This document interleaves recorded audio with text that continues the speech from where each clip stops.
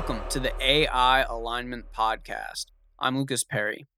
Today we have a special episode with Buck Schlegeris and Rohin Shah that serves as a review of progress in technical AI alignment over 2018 and 2019. This episode serves as an awesome bird's eye view of the varying focus areas of technical AI alignment research and also helps to develop a sense of the field. I found this conversation to be super valuable for helping me to better understand the state and current trajectory of technical AI alignment research. This podcast covers traditional arguments for AI as an X risk, what AI alignment is, the modeling of agents as expected utility maximizers, iterated distillation and amplification, AI safety via debate, agency and optimization, value learning, robustness, scaling to superhuman abilities, and more. The structure of this podcast is based on Rohin's AI Alignment Forum post titled AI Alignment 2018 19 Review. That post is an excellent resource to take a look at in addition to this podcast. Rohin also had a conversation with us about just a year ago titled An Overview of Technical AI Alignment with Rohin Shah. This episode serves as a follow-up to that overview and as an update to what's been going on in the field. You can find a link for these on the page for this episode. Buck Schlegeris is a researcher at the Machine Intelligence Research Institute. He tries to work to make the future good for sentient beings and currently believes that working on existential risk from artificial intelligence is the best way of doing this. Buck worked as a software engineer at PayPal before joining Miri and was the first employee at TripleByte. He previously studied at the Australian National University, majoring in CS and minoring in math and physics, and he has presented work on data structure synthesis at industry conferences. Rohin Shah is a sixth-year PhD student in computer science at the Center for Human Compatible AI at UC Berkeley. He is involved in effective altruism and was the co-president of EA UC Berkeley for 2015 through 2016 and ran EA UW during 2016 through 2017. Out of concern for animal welfare, Rohin is almost vegan because of the intense suffering on factory farms. He is interested in AI, machine learning, programming languages, complexity theory, algorithms, security, and quantum computing, to name a few. Rohin's research focuses on building safe and aligned AI systems that pursue the objectives their users intend them to pursue, rather than the objectives that were literally specified. He also publishes the Alignment newsletter, which summarizes work relevant to AI alignment. The Alignment newsletter is something I highly recommend that you follow in addition to this podcast. And with that, let's get into our review of AI alignment with Rohin Shah and Buck Schlegeris. To get things started here, the plan is to go through Rohin's post on the Alignment Forum about AI Alignment 2018 and 2019 in review. We'll be using this as a way of structuring this conversation and as a way of moving methodically through things that have changed or updated in 2018 and 2019 and to use those as a place for conversation. So then, Rohin, I think you can start us off by going through this document. Let's start at the beginning and we'll move through sequentially and jump in where necessary or where there is interest. Sure, that sounds good. I think I started this out by talking about this basic analysis of AI risk that's been happening for the last couple of years. In particular, you have these traditional arguments. So maybe I'll just talk about the traditional argument first, which basically says that the AI systems that we're going to build are going to be powerful optimizers. When you optimize something, you tend to get these sort of edge case outcomes, these extreme outcomes that are a little hard to predict ahead of time. You can't just rely on tests with less powerful systems in order to predict what will happen. And so you can't rely on your normal common sense reasoning in order to deal with this. In particular, powerful AI systems are probably going to look like expected utility maximizers due to various coherence arguments like the von Neumann-Morgenstern rationality theorem. And these expected utility maximizers have convergent instrumental subgoals, like not wanting to be switched off because then they can't achieve their goal, and wanting to accumulate a lot of power and resources. The standard argument goes, because AI systems are going to be built this way, they will have these convergent instrumental subgoals. This makes them dangerous because they will be pursuing goals that we don't want. Before we continue too much deeper into this, I think that I'd want to actually start off with a really simple question for both of you. What is AI alignment? Different people mean different things by it. When I use the word alignment, I'm usually talking about what has been more specifically called intent alignment, which is basically aiming for the property that the AI system is trying to do what you want. It's trying to help you. Possibly it doesn't know exactly how to best help you, and it might make some mistakes in the process of trying to help you. But really, what it's trying to do is to help you.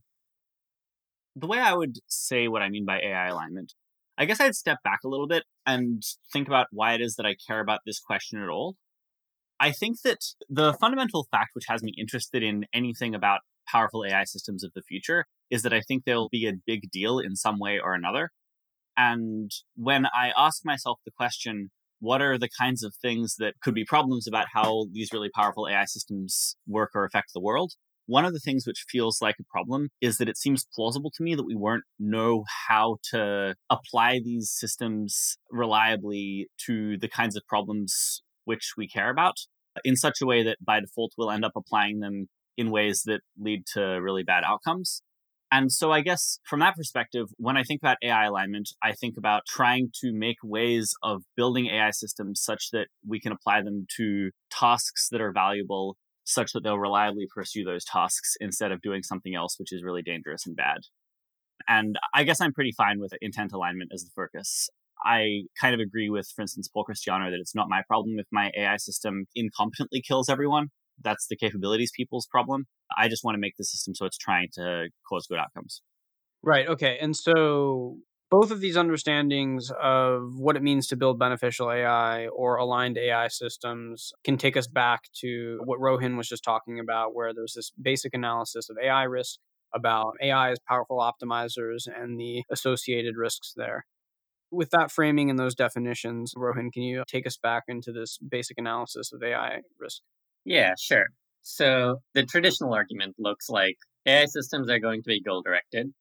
If you expect that your AI system is going to be goal directed, and that goal is not the one that humans care about, then it's going to be dangerous because it's going to try to gain power and resources with which to achieve its goal. If the humans try to turn it off, it's going to say, no, don't do that. And it's going to try to take actions that avoid that. So it hits the AI and the humans in an adversarial game with each other. And you really don't want to be fighting against a super intelligent AI system. That seems bad. I feel like Rohin is to some extent setting this up in a way that he's then going to argue is wrong, which I think is kind of unfair. In particular, Rohin, I think you're making these points about VNM theorems and stuff to set up the fact that it seems like these arguments don't actually work. I feel that this makes it kind of unfairly sound like the earlier AI alignment arguments are wrong. I think this is an incredibly important question of whether early arguments about the importance of AI safety were quite flawed. My impression is that overall, the early arguments about AI safety were pretty good. And I think it's a very interesting question whether this is in fact true. And I'd be interested in arguing about it, but I think it's the kind of thing that ought to be argued about explicitly. Yeah, sure. And I get that you were kind of saying it narratively, so this is only a minor complaint. It's the thing I wanted to know. Yeah. I think my position on that question of how good were the early AI risk arguments, probably people's internal beliefs were good as to why AI was supposed to be risky. And the things they wrote down were not very good. Some things were good and some things weren't. I think intelligence explosion microeconomics was good.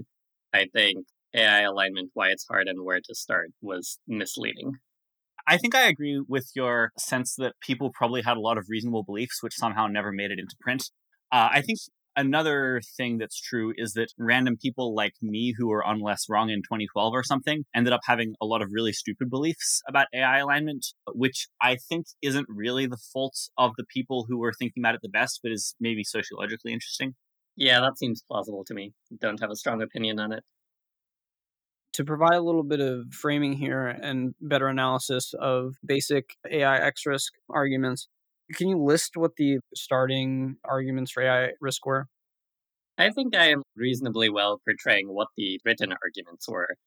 Underlying arguments that people probably had would be something more like, well, it sure seems like if you want to do useful things in the world, you need to have AI systems that are pursuing goals.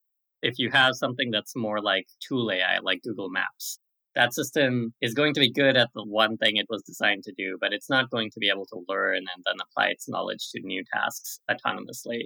And it sure seems like if you want to do really powerful things in the world, like run companies or make policies and such, you probably do need AI systems that are constantly learning about their world and applying their knowledge in order to come up with new ways to do things. In the history of human thought, we just don't seem to know of a way to cause that to happen except by putting goals in systems. And so, probably, AI systems are going to be goal directed. And one way you can formalize goal directedness is by thinking about expected utility maximizers. And people did a bunch of formal analysis of that. I'm mostly going to ignore it because I think you can just say all the same thing with the idea of pursuing goals and it's all fine. I think one important clarification to that is you were saying the reason that tool AIs aren't just the whole story of what happens with AI is that you can't apply it to all problems. I think another important element is that people back then and I now believe that if you want to build a really good tool, you're probably going to end up wanting to structure that as an agent internally. And even if you aren't trying to structure it as an agent, if you're just searching over lots of different programs implicitly, perhaps by training a really large recurrent policy, you're going to end up finding something agent shaped. I don't disagree with any of that. I think we were using the words tool AI differently. Okay. In my mind, if we're talking about tool AI, we're imagining pretty restricted action space where no matter what actions in this action space are taken with high probability, nothing bad is going to happen.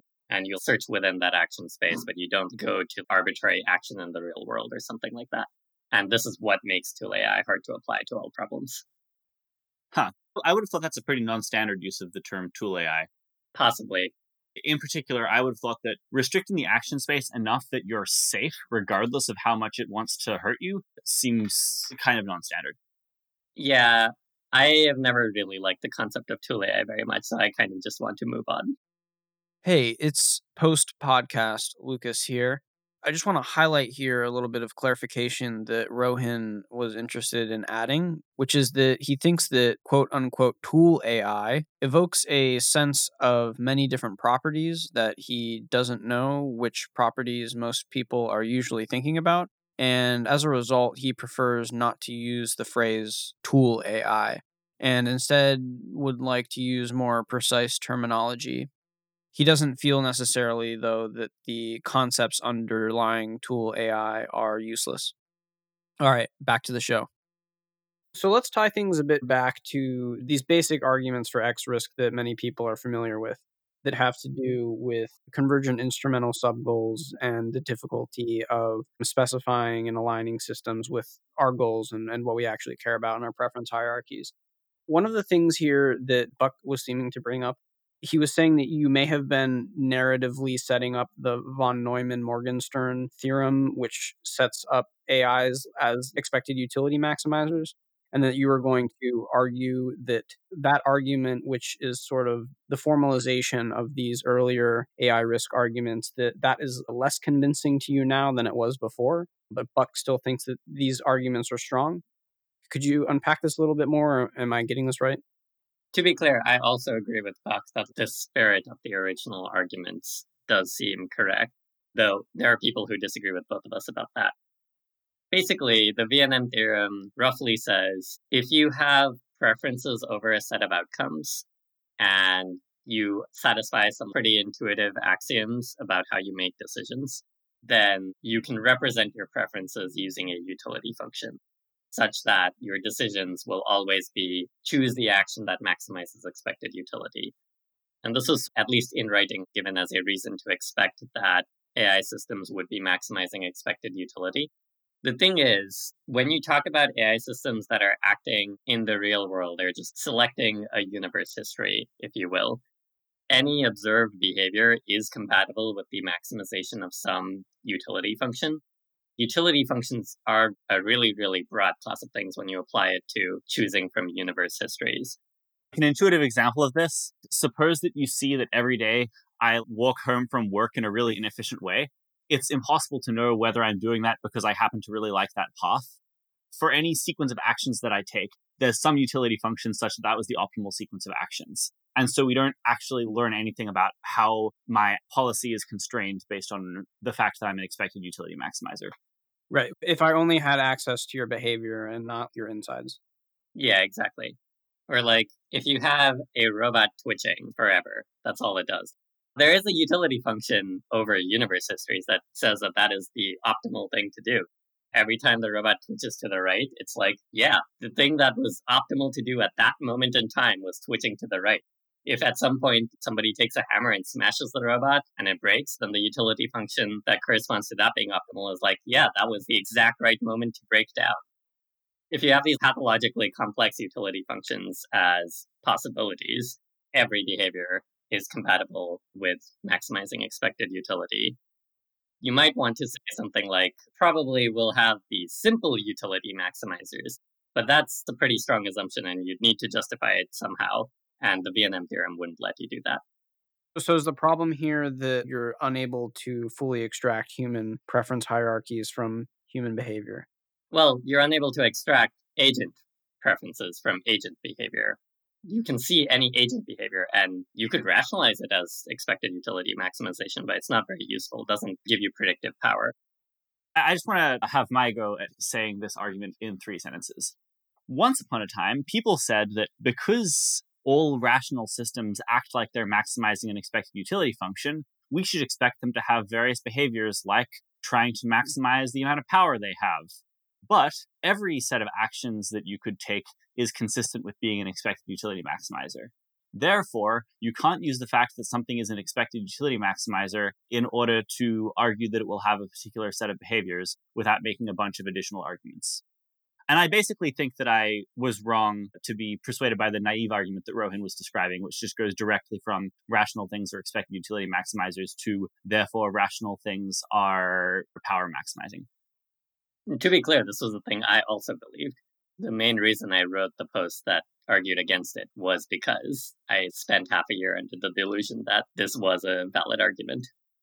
Okay, so just for my understanding here, the view is that because any behavior or any agent from the outside can be understood as being an expected utility maximizer, that there are behaviors that clearly do not do instrumental sub-goal things like maximize power and resources, yet those things can still be viewed as expected utility maximizers from the outside. So additional arguments are required for why expected utility maximizers do instrumental sub-goal things, which are AI risky. Yeah, that's exactly right. Okay. What else is on offer other than expected utility maximizers? You guys talked about comprehensive AI services might be one.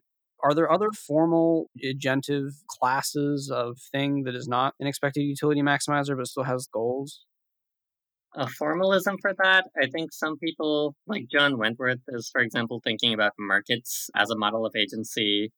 Some people like to think of multi-agent groups together leading to an emergent agency and want to model human minds this way. How formal are these? Not that formal yet. I don't think there's anything which is competitively popular with expected utility maximization as the framework for thinking about this stuff. Oh yeah, certainly not. Expected utility maximization is used everywhere. Nothing else comes anywhere close.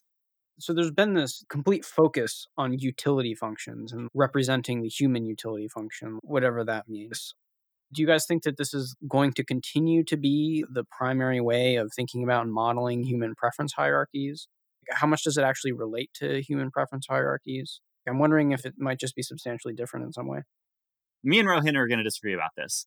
I think that trying to model human preferences as a utility function is really dumb and bad and will not help you do things that are useful. I don't know. If I want to make an AI that's incredibly good at recommending me movies that I'm going to like, some kind of value learning thing where it tries to learn my utility function over movies is plausibly a good idea. Even things where I'm trying to use an AI system as a receptionist, I can imagine value learning being a good idea. But I feel extremely pessimistic about more ambitious value learning kinds of things, where I try to, for example, have an AI system which learns human preferences and then acts in large scale ways in the world. I basically feel pretty pessimistic about every alignment strategy which goes via that kind of a route. I feel much better about either trying to not use AI systems for problems where you have to think about large scale human preferences, or having an AI system which does something more like modeling what humans would say in response to various questions, and then using that directly instead of trying to get a value function out of it. Yeah, funnily enough, I was going to start off by saying I think Buck and I are going to agree on this. Oh. And I think I mostly agree with the things that you've said. The thing I was going to say was I feel pretty pessimistic about trying to model the normative underlying human values, where you have to get things like population ethics right and what to do with the possibility of infinite value. How do you deal with fanaticism? What's up with moral uncertainty? I feel pretty pessimistic about any sort of scheme that involves figuring that out before developing human level AI systems. There's a related concept, which is also called value learning, which I would prefer to be called something else, but I feel like the name's locked in now. In my sequence, I called it narrow value learning, but even that feels bad. Maybe, at least for this podcast, we could call it specification learning, which is sort of more like the tasks Buck mentioned. Like, if you want to learn preferences over movies, representing that using a utility function seems fine. Like superficial preferences. Sure. I usually think of it as you have in mind a task that you want your AI system to do, and now you have to get your AI system to reliably do it.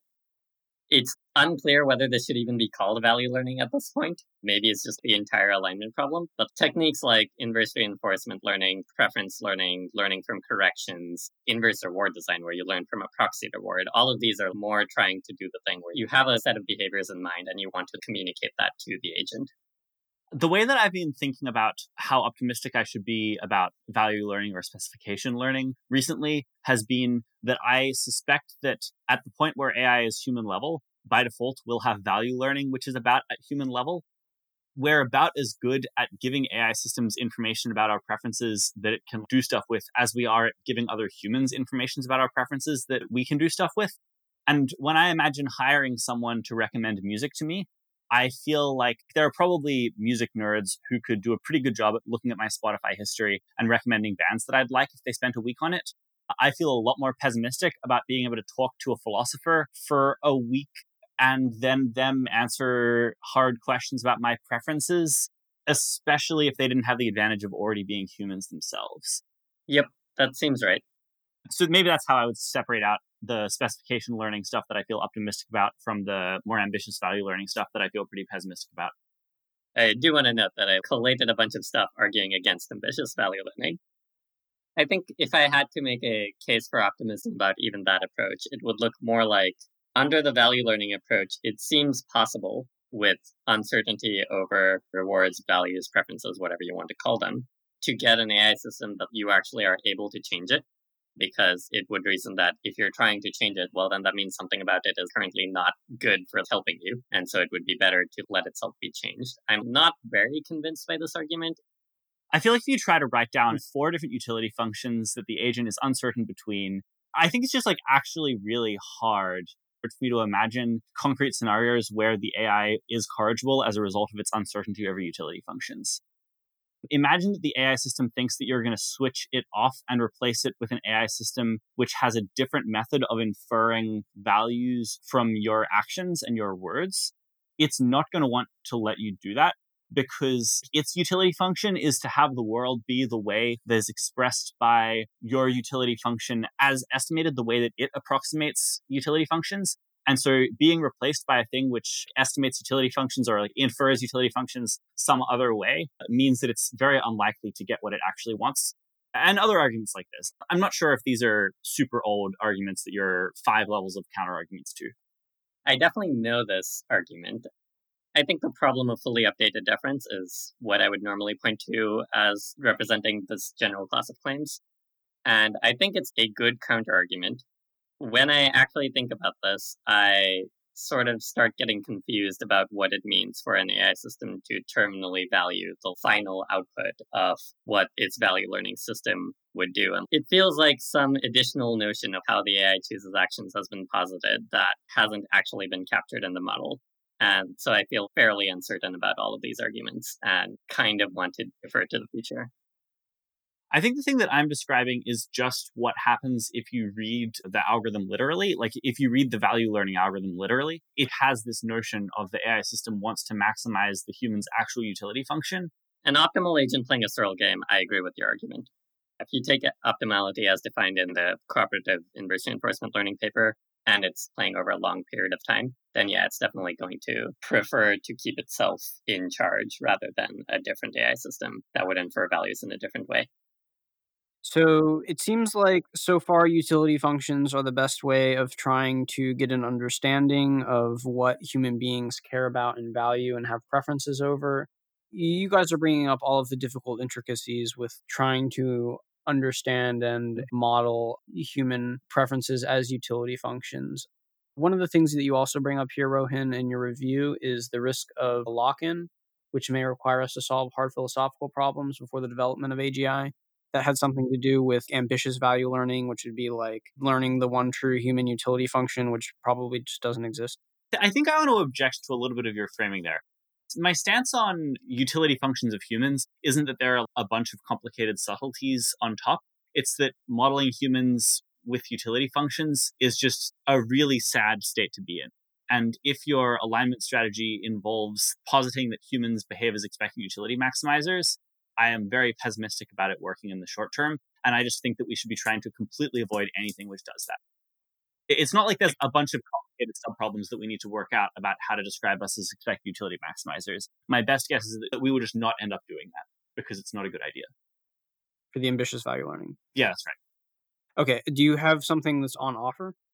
The two options instead of that which seem attractive to me, as I said earlier, one is you just convince everyone to not use AI systems for things where you need to have an understanding of large-scale human preferences. The other one is the kind of thing that Paul Christianer's iterated distillation and amplification, or a variety of his other ideas, the kind of thing that he's trying to get there is, I think, if you make a really powerful AI system, it's actually going to have an excellent model of human values in whatever representation is best for actually making predictions about humans, because a really excellent AGI, like a really excellent paperclip maximizer, it's really important for it to really get how humans work so that it can manipulate them into letting it build lots of paperclip factories or whatever. So I think that if you think that we have AGI, then by assumption, I think we have a system which is able to reason about human values if it wants. And so if we can apply these really powerful AI systems to tasks such that the things that they do display their good understanding of human values, then we're fine. And it's just okay that there was no way that we could represent a utility function directly. So for instance, the idea in IDA is that if we could have this system which is just trying to answer questions the same way that humans would, but enormously more cheaply because it could run faster than humans and a few other tricks, then we don't have to worry about writing down a utility function for humans directly, because we can just make the system do things that are kind of similar to the things humans would have done. And so it implicitly has this human utility function built into it. That's option 2. Option 1 is don't use anything that requires a complex human utility function. Option 2 is have your systems learn human values implicitly by giving them a task such that this is beneficial for them and such that their good understanding of human values comes out in their actions.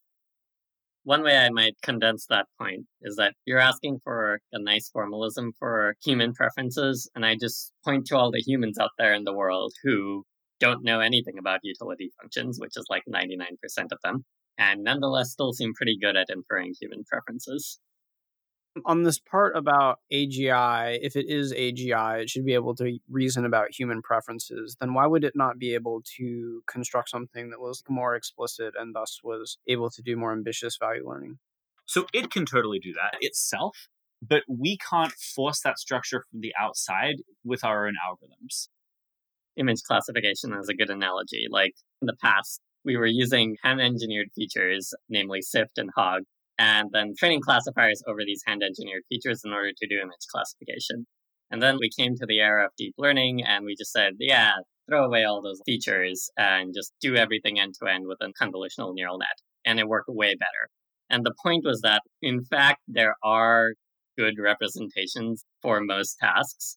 And humans trying to write them down ahead of time just doesn't work very well at that. It tends to work better if you let the AI system discover its own representations that best capture the thing you want it to capture. Okay, and so can you unpack this point a little bit more? I'm not sure that I'm completely understanding it. So Buck is rejecting this modeling human beings explicitly as expected utility maximizers and trying to explicitly come up with utility functions in our AI systems.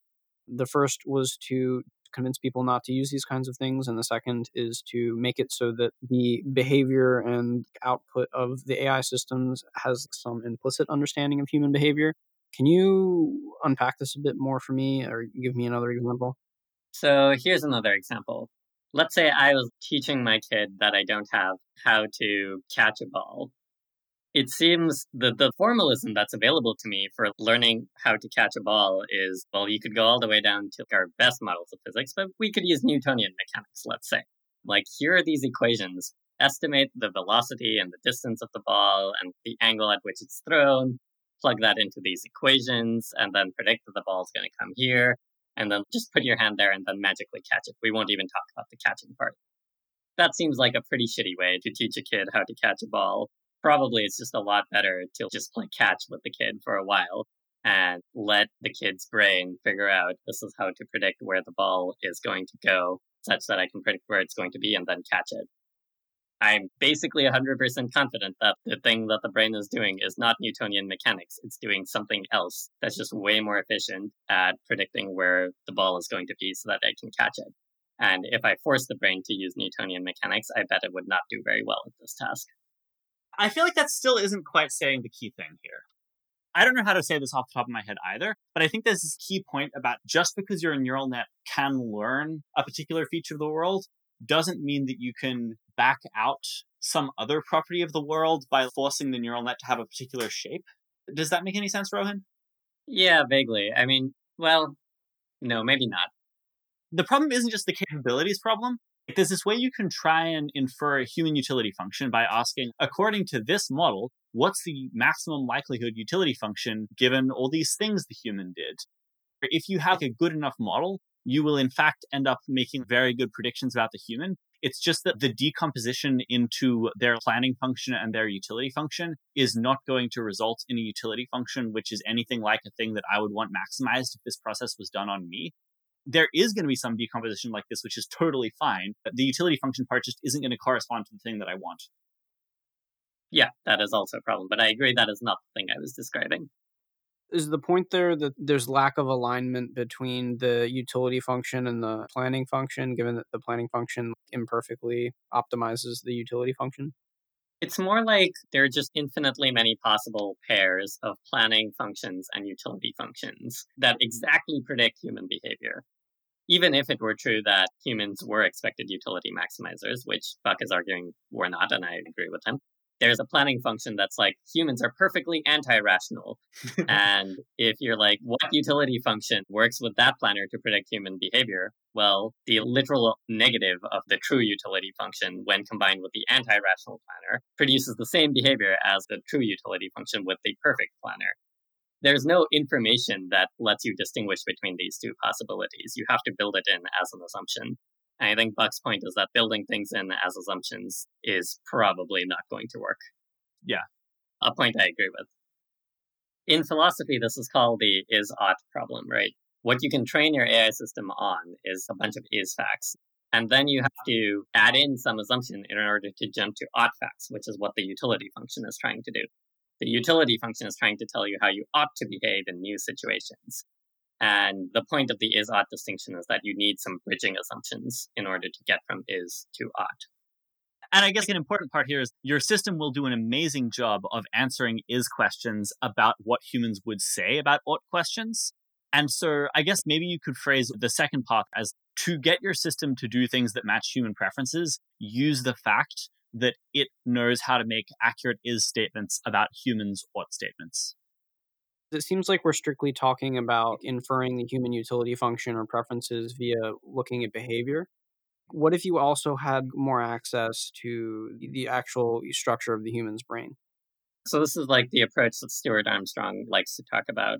The same things still apply. You still have the is odd problem where facts about the brain are is facts, and how you translate that into odd facts is going to involve some assumptions.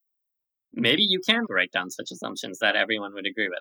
Maybe it's like, if this particular neuron in a human brain spikes, that's a good thing and we want more of it. And if this other one spikes, that's a bad thing, we don't want it. Maybe that assumption is fine.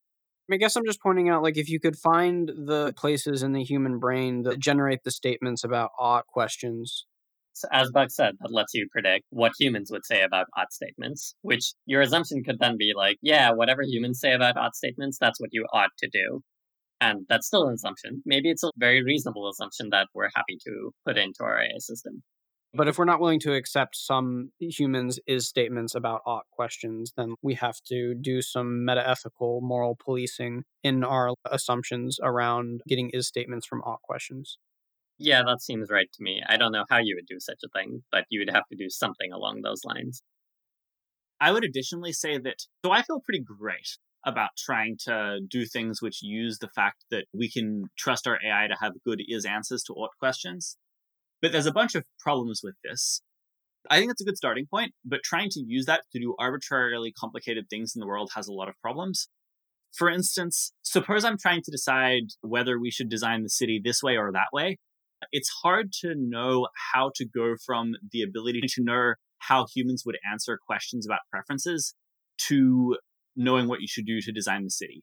And this is for a bunch of reasons. One of them is that the human might not be able to figure out from your city building plans what the city is going to actually be like.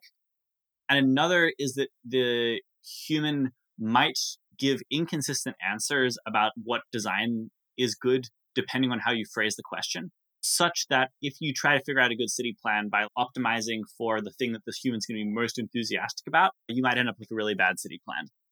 Paul Christiano has written in a lot of detail about a lot of this. That also reminds me of what Stuart Armstrong wrote about the framing on the questions changing the output on the preference. Yep. Sorry, to be clear, other people than Paul Christiano have also written a lot about this stuff. My favorite writing about this stuff is by Paul. Yeah, those do seem problematic, but it would also seem that there would be further is statements that if you queried people's meta preferences about those things, you would get more is statements about that. But then that just pushes the ought assumptions that you need to make further back. Getting into very philosophically weedy territory, do you think that this kind of thing could be pushed to the long reflection, as is talked about by William MacAskill and Toby Ord? Or how much of this do you actually think needs to be solved in order to have a safe and aligned AGI? I think there are kind of two different ways that you could hope to have good outcomes from AGI. One is set up a world such that you never needed to make an AGI which can make large-scale decisions about the world. And two is solve the full alignment problem. I'm currently pretty pessimistic about the second of those being technically feasible, and I'm kind of pretty pessimistic about the first of those being a plan that will work. But in the world where you can have everyone only apply powerful and dangerous AI systems in ways that don't require understanding of human values, then you can push all of these problems onto the Great Reflection. In worlds where you can do arbitrarily complicated things in ways that humans would approve of, you don't really need to Great Reflect this stuff because of the fact that these powerful AI systems already have the capacity of doing portions of the Great Reflection work inside themselves as needed. Yeah, so I think my take, it's not exactly disagreeing with Buck's, it's more like from a different frame as Buck's. If you just got AI systems that did the things that humans did now, this does not seem to me to obviously require solving hard problems in philosophy. So that's the lower bound on what you can do before having to do long reflection type stuff. Eventually, you do want to do a long reflection. I feel relatively optimistic about having a technical solution to alignment that allows us to do the long reflection after building AI systems. So the long reflection would include both humans and AI systems thinking hard, reflecting on difficult problems, and so on. To be clear, I'm super enthusiastic about there being a long reflection or something along those lines.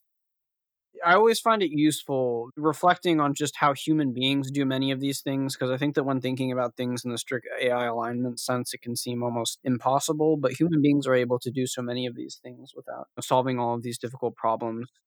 It seems like in the very least, we'll be able to get AI systems that very, very approximately do what is good or what is approved of by human beings because we can already do that. That argument doesn't really make sense to me. It also didn't make sense when Rohan referred to it a minute ago. It's not an argument for we technically know how to do this. It is more an argument for this is at least within the space of possibilities. Yeah, I guess that's how I was also thinking of it, that yeah, it is within the space of possibilities.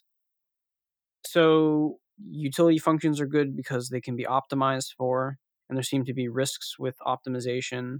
Is there anything here that you guys would like to say about better understanding agency? I know this is one of the things that is important within the Muri agenda. I am a bad Muri employee. I don't really get that part of the Muri agenda, and so I'm not going to defend it. I've certainly learned some interesting things from talking to Scott Garbrandt and other Muri people who have lots of interesting thoughts about this stuff.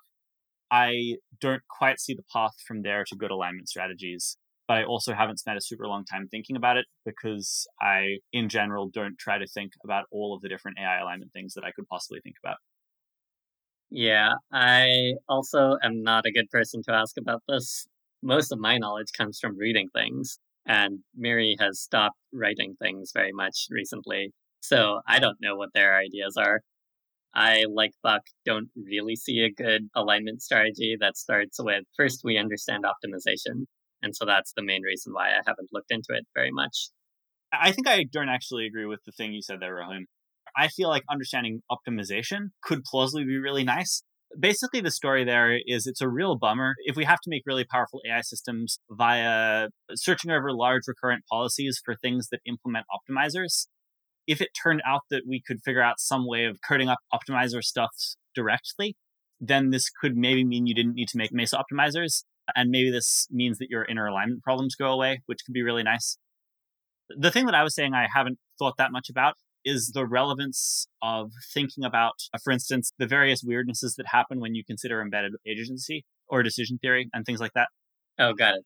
Yeah, I think I agree that understanding optimization would be great if we succeeded at it, and I'm mostly pessimistic about us succeeding at it. But also, there are people who are optimistic about it, and I don't know why they're optimistic about it. Hey, it's post podcast. Lucas here again. So I just want to add a little bit more detail here again on behalf of Rohin.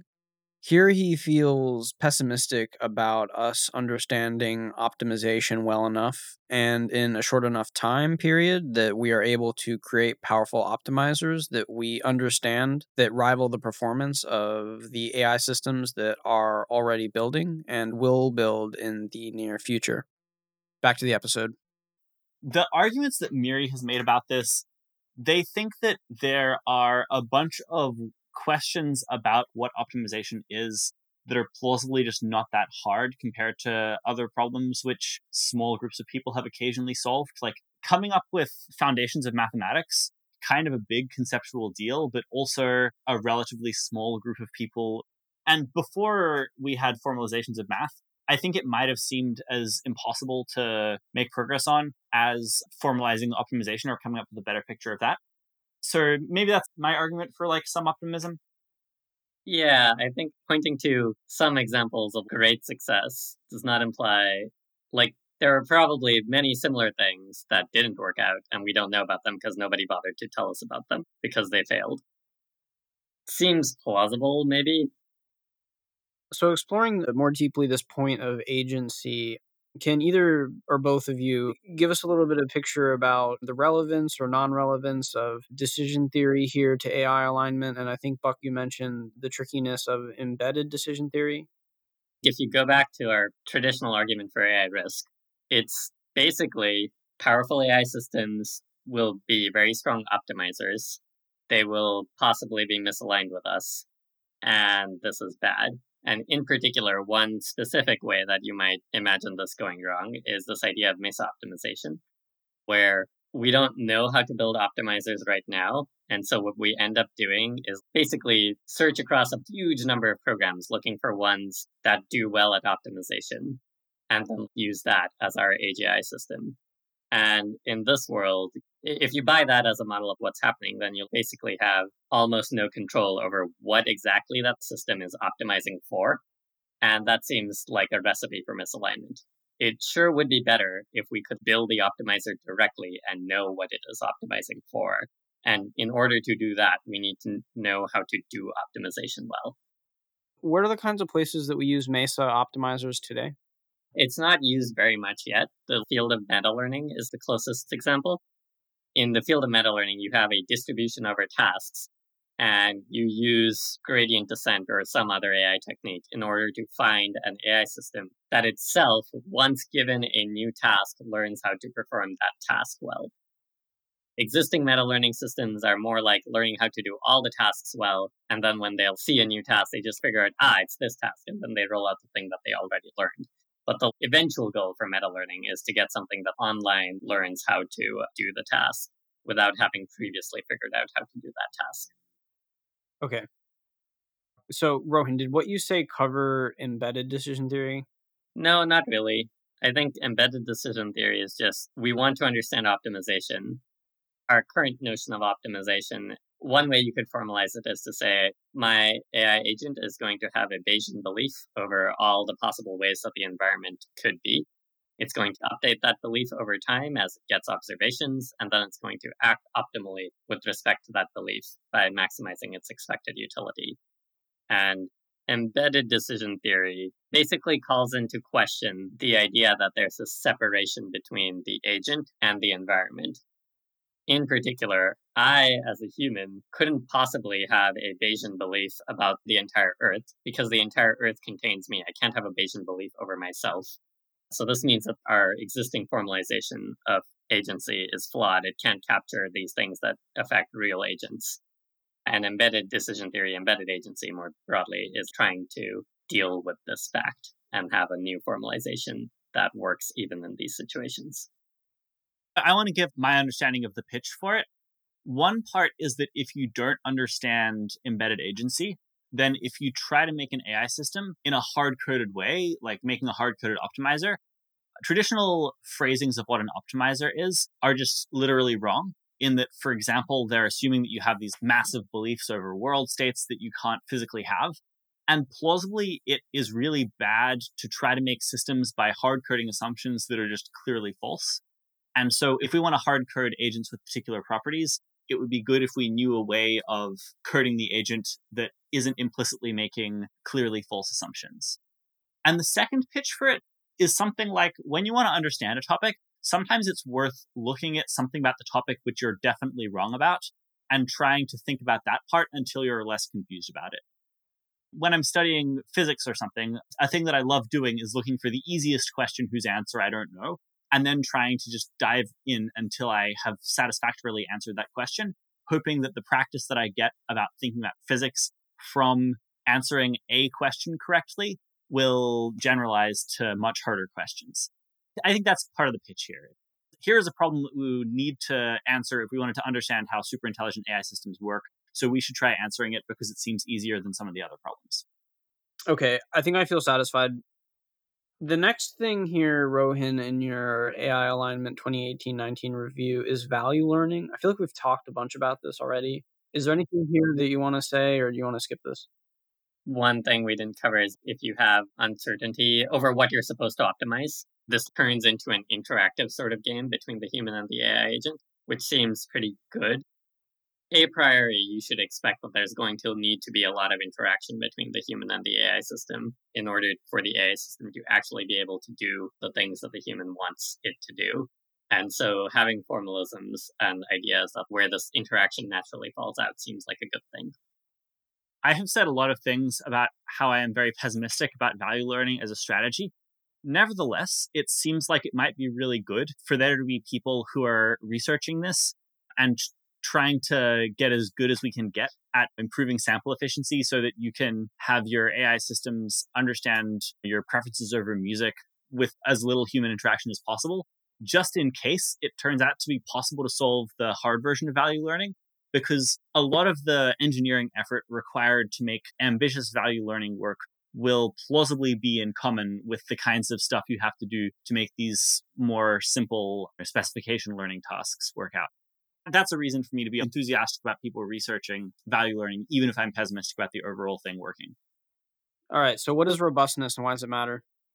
Robustness is one of those words that doesn't super clearly have a definition, and people use it differently. Robust agents don't fail catastrophically in situations slightly different from the ones that they were designed for. One example of a case where we see a failure of robustness currently is in adversarial examples for image classifiers, where it is possible to take an image, make a slight perturbation to it, and then the resulting image is completely misclassified. You take a correctly classified image of a panda, slightly perturb it such that a human can't tell what the difference is, and then it's classified as a gibbon with 99% confidence. Admittedly, this is with an older image classifier. I think you need to make the perturbations a bit larger now in order to get them. This is because the relevant information that it uses are very local to infer the pandaness rather than global properties of the panda. It's more like they're high frequency features or imperceptible features, but yeah. There's a lot of controversy about this, but there is a pretty popular recent paper that I believe, but not everyone believes, that claims that this is because they're picking up on real imperceptible features that do generalize to the test set that humans can't detect. That's an example of robustness. Recently, people have been applying this to reinforcement learning, both by adversarially modifying the observations that agents get and also by training agents that act in the environment adversarially towards the original agent. One paper out of Chai showed that there's this kick and defend environment where you've got two Majoko robots. One of them is kicking a soccer ball, the other one's a goalie that's trying to prevent the kicker from successfully shooting a goal. And they showed that if you do self-play in order to get kickers and defenders, and then you take the kicker, you freeze it, you don't train it anymore, and you retrain a new defender against this kicker, what is the strategy that this new defender learns? It just sort of falls to the ground and flaps about in a random-looking way, and the kicker just gets so confused that it usually fails to even touch the ball. And so this is sort of an adversarial example for RL agents now, showing that even they are not very robust. There was also a paper out of DeepMind that did the same sort of thing, except for their adversarial attack, they learned what sorts of mistakes the agent would make early on in training and then just tried to replicate those mistakes once the agent was fully trained. And they found that this helped them uncover a lot of bad behaviors, even at the end of training. From the perspective of alignment, it's clear that we want robustness. It's not exactly clear what we want robustness to. This robustness to adversarial perturbations is kind of a bit weird as a threat model. If there is an adversary in the environment, they're probably not going to be restricted to small perturbations. They're probably not going to get white box access to your AI system. Even if they did, this doesn't seem to really connect with the AI system as adversarially optimizing against humans story, which is how we get to the X-risk part. So it's not totally clear. I think on the intent alignment case, which is the thing that I usually think about, you mostly want to ensure that whatever is driving the quote-unquote motivation of the AI system, you want that to be very robust. You want it to agree with what humans would want in all situations, or at least all situations that are going to come up, or something like that. Paul Christiano has written a few blog posts about this that talk about what techniques he's excited about solving that problem, which boil down to interpretability, adversarial training, and improving adversarial training through relaxations of the problem. I'm pretty confused about this, and so it's possible that I'm going to say is dumb. When I look at problems with robustness, or problems that Rohin put in this robustness category here, I want to divide it into two parts. One of the parts is things that I think of as capability problems, which I kind of expect the rest of the world will need to solve on its own. For instance, things about safe exploration. How do I get my system to learn to do good things without ever doing really bad things? This just doesn't seem very related to the AI alignment problem to me. And I also feel reasonably optimistic that you can solve it by doing kind of dumb techniques which don't have anything too difficult to them. Like, you can have your system so that it has a good model of the world that it got from unsupervised learning somehow, and then it never does dumb enough things. And also, I don't really see that kind of robustness problem leading to existential catastrophes. And the other half of robustness is the half that I do care about a lot, which in my mind is mostly trying to make sure that you succeeded in our alignment. That is, that the MESA optimizers you found through gradient descent have goals that actually match your goals. This is like robustness in the sense that you're trying to guarantee that in every situation, your AI system, as Rohan was saying, is intent aligned with you. It's trying to do the kind of thing that you want. And I worry that by default, we're going to end up with AI systems that are not intent aligned. So there exist a bunch of situations they could be put in such that they do things that are very much not what you'd want, and therefore they fail at robustness.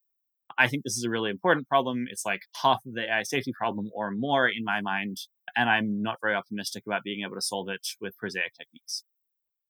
That sounds roughly similar to what I was saying, yes? I don't think we disagree about this super much, except for the fact that I think you seem to care more about safe exploration and similar stuff than I think I do. I think safe exploration is a bad example. I don't know what safe exploration is even trying to solve. But I think other stuff, I agree. I do care about it more. One place where I somewhat disagree with you is you sort of had this point about all these robustness problems are the things that the rest of the world has incentives to figure out and will probably figure out. That seems true for alignment too. It sure seems like you want your system to be aligned in order to do the things that you actually want. Everyone has an incentive for this to happen. I totally expect not EAs or rationalists or weird long-termists to be working on AI alignment in the future, and to some extent even now. I think that's one thing. You should say your other thing, but then I want to get back to that point. The other thing is, I think I agree with you that it's not clear to me how failures of the robustness of things other than motivation lead to X risk. But I'm more optimistic than you are that our solutions to those kinds of robustness will help with the solutions to quote unquote motivation robustness, or how to make your MESA optimizer aligned. Yeah, sorry. I guess I actually do agree with that last point. I am very interested in trying to figure out how to have aligned MESA optimizers. And I think that a reasonable strategy to pursue in order to get aligned MESA optimizers is trying to figure out how to make your image classifiers robust to adversarial examples. Like, I think you probably won't succeed even if you succeed with the image classifiers, but it seems like the image classifiers is still probably where you should start. Mm-hmm. And I guess if we can't figure out how to make image classifiers robust to adversarial examples in 10 years, I'm going to be super pessimistic about the harder robustness problem. And that'd be great to know. For what it's worth, my take on adversarial examples of image classifiers is we're going to train image classifiers on more data with bigger nets, and it's just going to mostly go away. Prediction. I'm laying my cards on the table. That's also something like my guess. Okay. My prediction is to get image classifiers that are robust to epsilon bool perturbations or whatever, some combination of larger things and adversarial training and a couple other clever things will probably mean that we have robust image classifiers in 5 or 10 years at the latest. Cool. And you wanted to return to the other point about the world having incentives to do alignment. So I don't quite know how to express this, but I think it's really important, which is going to make this a really fun experience for everyone involved. You know how Airbnb, I guess a better example of this is actually Uber drivers, where I give basically every Uber driver a 5-star rating, even though some Uber drivers are just clearly more pleasant for me than others. And Uber doesn't seem to try very hard to get around these problems, even though I think that if Uber caused there to be a 30% difference in pay between the drivers who I think of as 75th percentile and the drivers I think of as 25th percentile, this would make the service probably noticeably better for me. I guess it seems to me that a lot of the time the world just doesn't try to do kind of complicated things to make systems actually aligned. And it just does kind of hack jobs. And then everyone deals with the fact that everything is unaligned as a result. To try and draw this analogy back, I think that we're likely to have the kind of alignment techniques that solve problems that are as simple and obvious as we should have a way to rate your hosts on Airbnb. But I'm worried that we won't ever get around to solving the problems that are like, but what if your hosts are incentivized to tell you sob stories such that you give them good ratings, even though actually they were worse than some other host? And this is never a big enough deal that people are unilaterally, individually incentivized to solve the harder version of the alignment problem. And then everyone ends up using these systems that actually aren't aligned in the strong sense. And then we end up in a doomy world. I'm curious if any of that made any sense. Is a simple way to put that we fall into inadequate or an unoptimal equilibria? And then there's tragedy of the commons and bad game theory stuff that happens that keeps us locked. And that the same story could apply to alignment? Yeah, that's not quite what I mean. Okay. I think Buck's point is that actually Uber or Airbnb could unilaterally, no games required, make their system better, and this would be an improvement for them and everyone else, and they don't do it. There is nothing about equilibrium that is a failure of Uber to do this thing that seems so obviously good. I'm not actually claiming that it's better for Uber. I'm just claiming that there is a misalignment there. Plausibly, an Uber exec, if they were listening to this, they'd just be like, lol, that's a really stupid idea. People would hate it. And then they would say more complicated things like most riders are relatively price sensitive, and so this kind of thing doesn't matter. And plausibly, they're completely right. That's what I was going to say. But the thing which feels important to me is something like a lot of the time it's not worth solving the alignment problems at any given moment because something else is a bigger problem to how things are going locally. And this can continue being the case for a long time. And then you end up with everyone being locked into this system where they never solve the alignment problems. And it's really hard to make people understand this. And then you get locked into this bad world. So if I were to try and put that in the context of AI alignment, I think this is a legitimate reason for being more pessimistic. And the way that I would make that argument is it sure seems like we are going to decide on what method or path we're going to use to build AGI. Maybe we'll do a bunch of research and decide we're just going to scale up language models or something like this. I don't know. And we will do that before we have any idea of which technique would be easiest to align. And as a result, we will be forced to try to align this exogenously chosen AGI technique. And that would be harder than if we got to design our alignment techniques and our AGI techniques simultaneously. I'm imagining some pretty slow takeoff here. And I don't imagine this as ever having a phase where we built this AGI and now we need to align it. It's more like we're continuously building and deploying these systems that are gradually more and more powerful. And every time we want to deploy a system, it has to be doing something which is useful to someone. And many of the things which are useful require things that are kind of like alignment. I want to make a lot of money from my system that will give advice. And if it wants to give good generalist advice over email, it's going to need to have at least some implicit understanding of human preferences. Maybe we just use giant language models and everything's just totally fine here. A really good language model isn't able to give arbitrarily good aligned advice, but you can get advice that sounds really good from a language model. And I'm worried that the default path is going to involve the most popular AI advice services being kind of misaligned and just never bothering to fix that. Does that make any more sense? Yeah, I think I totally buy that will happen. But I think I'm more like, as you get to AI systems doing more and more important things in the world, it becomes more and more important that they are really truly aligned, and investment in alignment increases correspondingly. What's the mechanism by which people realize that they need to put more work into alignment here? I think there's multiple. One is I expect that people are aware, like even in the Uber case, I expect people are aware of the misalignment that exists, but decide that it's not worth their time to fix it. So the continuation of that, people will be aware of it, and then they will decide that they should fix it. If I'm trying to sell to city governments this language model based system which will give them advice on city planning, it's not clear to me that at any point the city governments are going to start demanding better alignment features. Maybe that's the way that it goes, but it just doesn't seem obvious that city governments would think to ask that. And I wasn't imagining this from the user side. I was imagining this from the engineers or designers side. Yeah. I think from the user side, I would speak more to warning shots. You know, you have your cashier AI system or your waiter AIs, and they were optimizing for tips more so than actually collecting money. And so they offer free meals in order to get more tips. At some point, one of these AI systems passes all of the internal checks, makes it out into the world, and only then does the problem arise. And everyone's like, oh my God, this is terrible. What the hell are you doing? Make this better. There's two mechanisms via which that alignment might be okay. One of them is that researchers might realize that they want to put more effort into alignment and then solve these problems.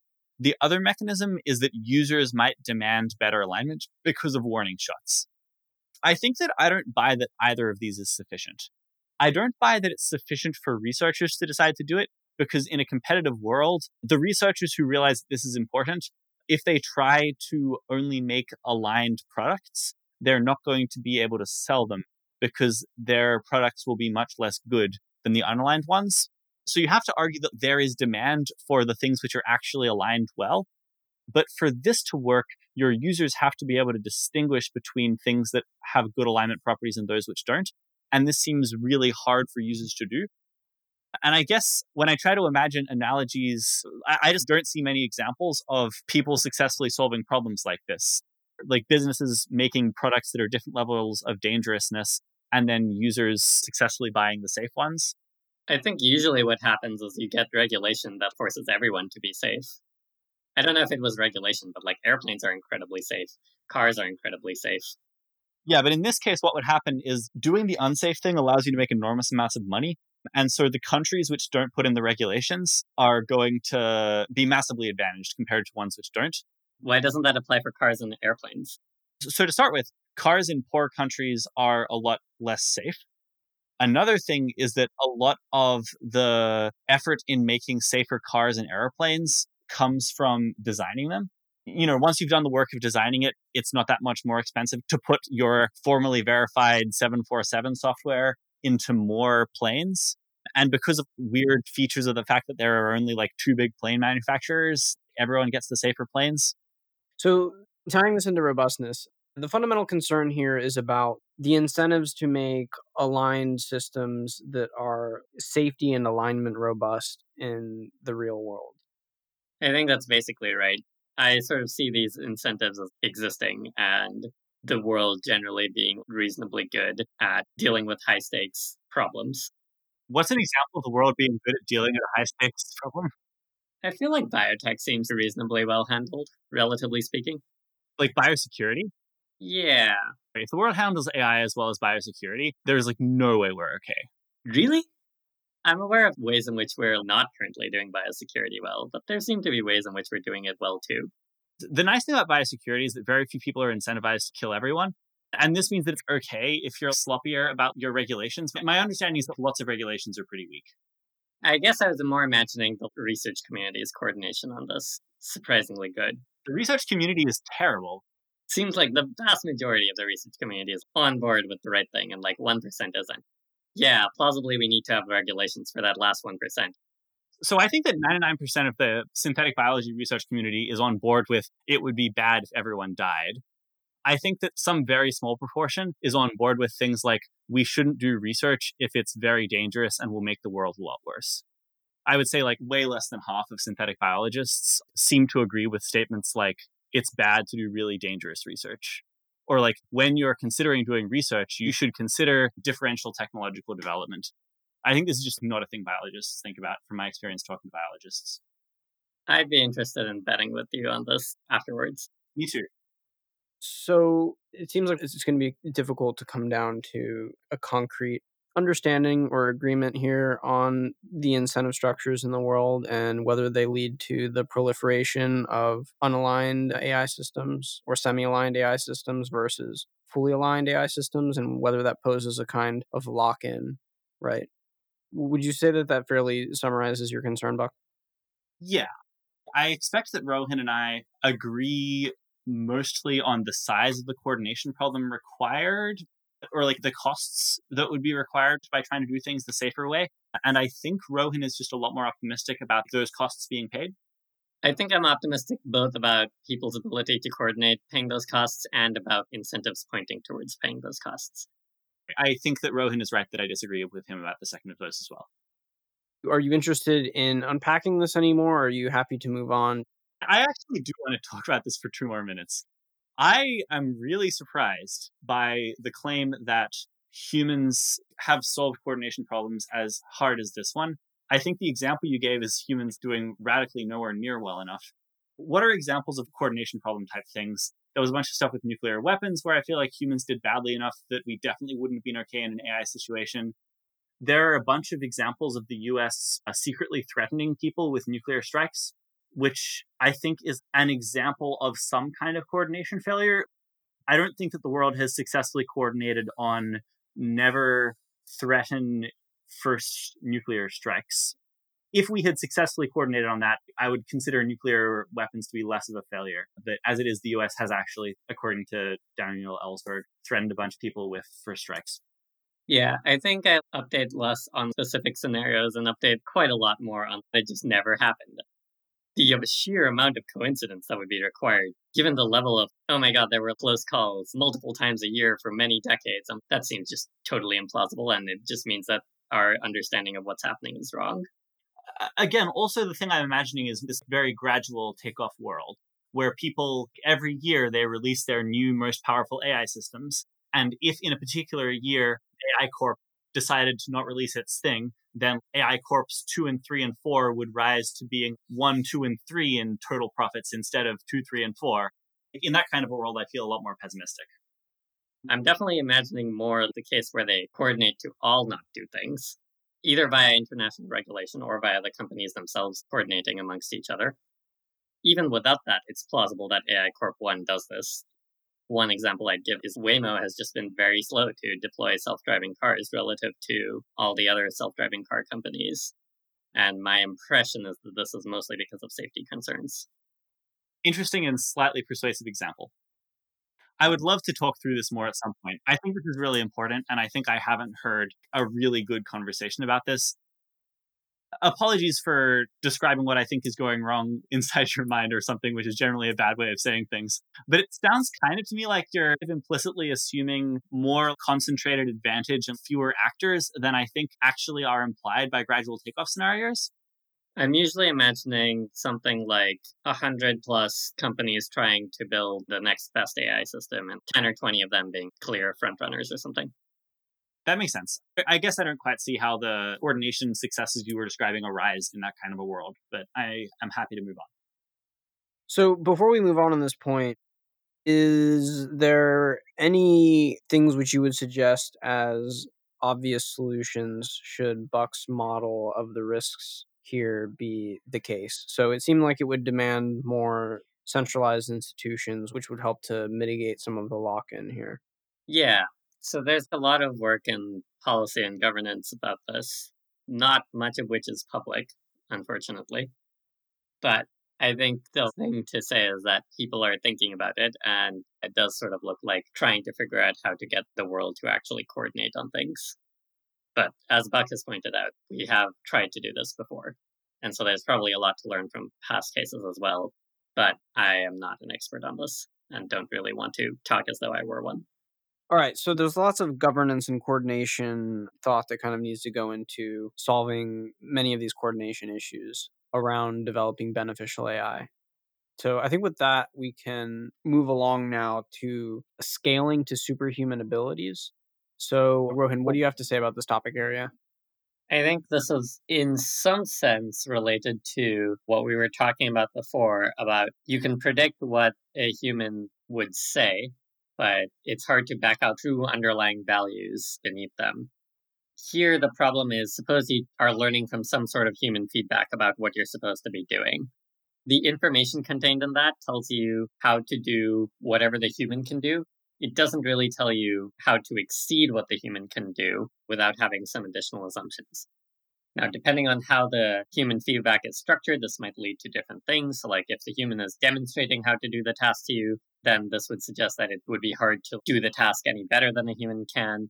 But if the human was evaluating how well you did the task, then you can do the task better in a way that the human wouldn't be able to tell was better. Ideally, at some point, we would like to have AI systems that can actually do just really powerful, great things that we are unable to understand all the details of, and so we would neither be able to demonstrate or evaluate them. How do we get to those sorts of AI systems? The main proposals in this bucket are iterated amplification, debate, and recursive reward modeling. So in iterated amplification, we start with an initial policy and we alternate between amplification and distillation, which increase capabilities and efficiency respectively.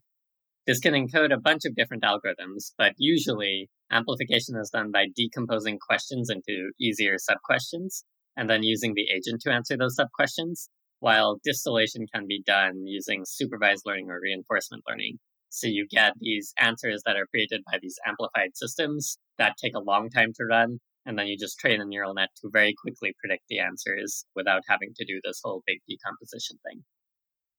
In debate, we train an agent through self-play in a zero-sum game where the agent's goal is to win a question-answering debate, as evaluated by a human judge. The hope here is that since both sides of the debate can point out flaws in the other side's arguments, like they're both very powerful AI systems, such a setup can use a human judge to train far more capable agents while still incentivizing the agents to provide honest, true information. Recursive reward modeling, you can think of it as an instantiation of the general alternate between amplification and distillation framework, but it works sort of bottom up instead of top down. So you'll start by building AI systems that can help you evaluate simple, easy tasks, then use those AI systems to help you evaluate more complex tasks, and you keep iterating this process until eventually you have AI systems that help you with very complex tasks, like how to design a city. And this lets you then train an AI agent that can design a city effectively, even though you don't totally understand why it's doing the things that it's doing or why they're even good.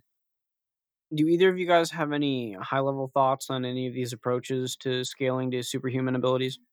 I have some. Go for it. So to start with, I think it's worth noting that another approach would be ambitious value learning, in the sense that I would phrase these not as approaches for scaling to superhuman abilities, but they're like approaches for scaling to superhuman abilities while only doing tasks that relate to the actual behavior of humans rather than trying to like back out their values explicitly. Does that match your thing, Rohan? Yeah, I agree. I often phrase it as with ambitious value learning, there's not a clear ground truth to be focusing on. Whereas with all three of these methods, the ground truth is what a human would do if they got a very, very long time to think, or at least that is what they're trying to approximate. It's a little tricky to see why exactly they're approximating that, but there are some good posts about this.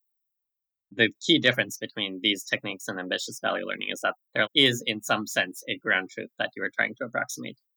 I think these are all kind of exciting ideas. I think they're all kind of better ideas than I expected to exist for this problem a few years ago, which probably means we should update against my ability to correctly judge how hard AI safety problems are, which is great news, in as much as I think that a lot of these problems are really hard.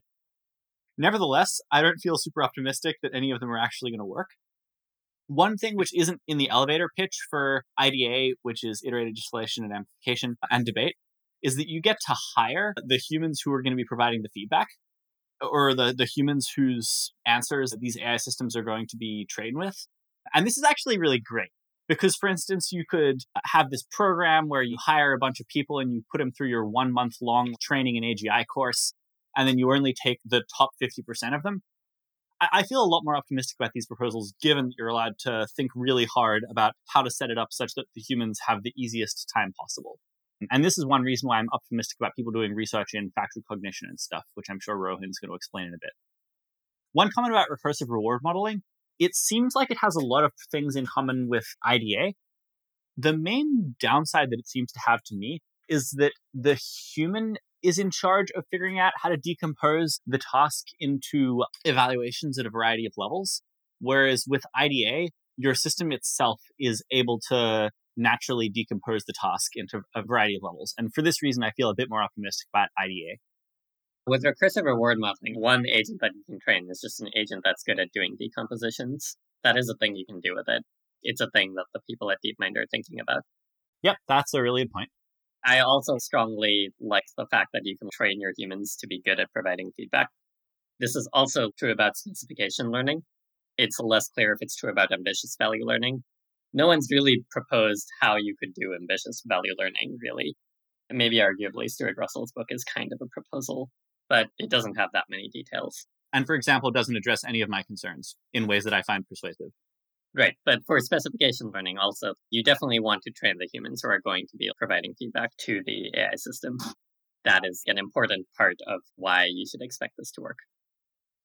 I often give talks where I try to give an introduction to IDA and debate as a proposal for AI alignment. I'm giving these talks to people with computer science backgrounds, and they're almost always incredibly skeptical that it's actually possible to decompose thought in this kind of a way. And with debate, they're very skeptical that truth wins or like the Nash equilibrium is accuracy. For this reason, I'm super enthusiastic about research into the factored cognition hypothesis of the type that Ott is doing some of. I'm kind of interested in your overall take for how likely it is that the factored cognition hypothesis holds and that it's actually possible to do any of this stuff, Rohan. You could also explain what that is. I'll do that. So basically, with both iterated amplification, debate, recursive reward modeling, they all hinge on this idea of being able to decompose questions. Maybe it's not so obvious why that's true for debate, but it's true. Go listen to the podcast about debate if you want to get more details on that.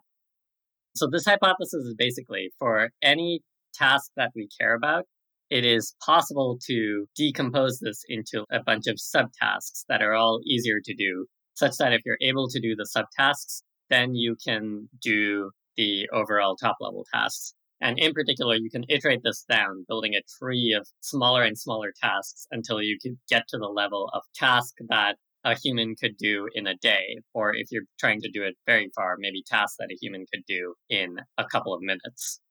Whether or not you can actually decompose the task and be an effective CEO into a bunch of subtasks that eventually bottom out at things humans can do in a few minutes is totally unclear. Some people are optimistic, some people are pessimistic. It's called the factored cognition hypothesis, and Ott is an organization that's studying it. It sounds very controversial at first, and I, like many other people, had the intuitive reaction of, oh my God, this is never going to work. It's not true. I think the thing that actually makes me optimistic about it is you don't have to do what you might call a direct decomposition. You can do things like if your task is be an effective CEO, your first sub question could be like, what are the important things to think about when being a CEO or something like this? As opposed to usually when I think of decompositions, I would think of first I need to deal with hiring, maybe I need to understand HR, maybe I need to understand all of the metrics that the company is optimizing, very object level concerns. But the decompositions are totally allowed to also be meta level, where you spin off a bunch of computation that is just trying to answer the meta level of question of how should I best think about this question at all. Another important reason for optimism is that based on the structure of iterated amplification, debate, and recursive reward modeling, this tree can be gigantic. It can be exponentially large, something that we couldn't run even if we had all of the humans on Earth collaborating to do this. That's okay given how the training process is structured. Considering the fact that you can do the equivalent of millennia of person years of effort in this decomposed tree, I think that also gives me more of a, okay, maybe this is possible. And that's also why you're able to do all of this meta level thinking, because you have the computational budget for it. When you take all of those together, I sort of come up with, seems possible. I don't really know. I think I'm currently at 30 to 50% on the factored cognition thing basically working out, which isn't nothing. Yeah, that seems like a perfectly reasonable thing. I think I could imagine putting a day of thought into it and coming up with numbers anywhere between 20 and 80. For what it's worth, in conversation at some point in the last few years, Paul Christianer gave numbers that were not wildly more optimistic than me. I don't think that the people who are working on this think it's obviously fine. And it would be great if this stuff worked. So I'm really in favor of people looking into it. Yeah, I should mention another key intuition against it. We have all these examples of human geniuses like Ramanujan, who just were posed very difficult math problems and just immediately get the answer. And then you ask them, how did they do it? And they say, well, I asked myself, what should the answer be? And I was like, the answer should be a continued fraction. And then I asked myself, which continued fraction? And then I got the answer. And you're like, that does not sound very decomposable. It seems like you need these magic flashes of intuition. Those would be the hard cases for factored cognition. It still seems possible that you could do it by both this exponential try a bunch of possibilities and also by being able to discover intuitions that work in practice and just believing them because they work in practice, and then applying them to the problem at hand. You could imagine that with enough computation, you'd be able to discover such intuitions. You can't answer a math problem by searching exponentially much through the search tree.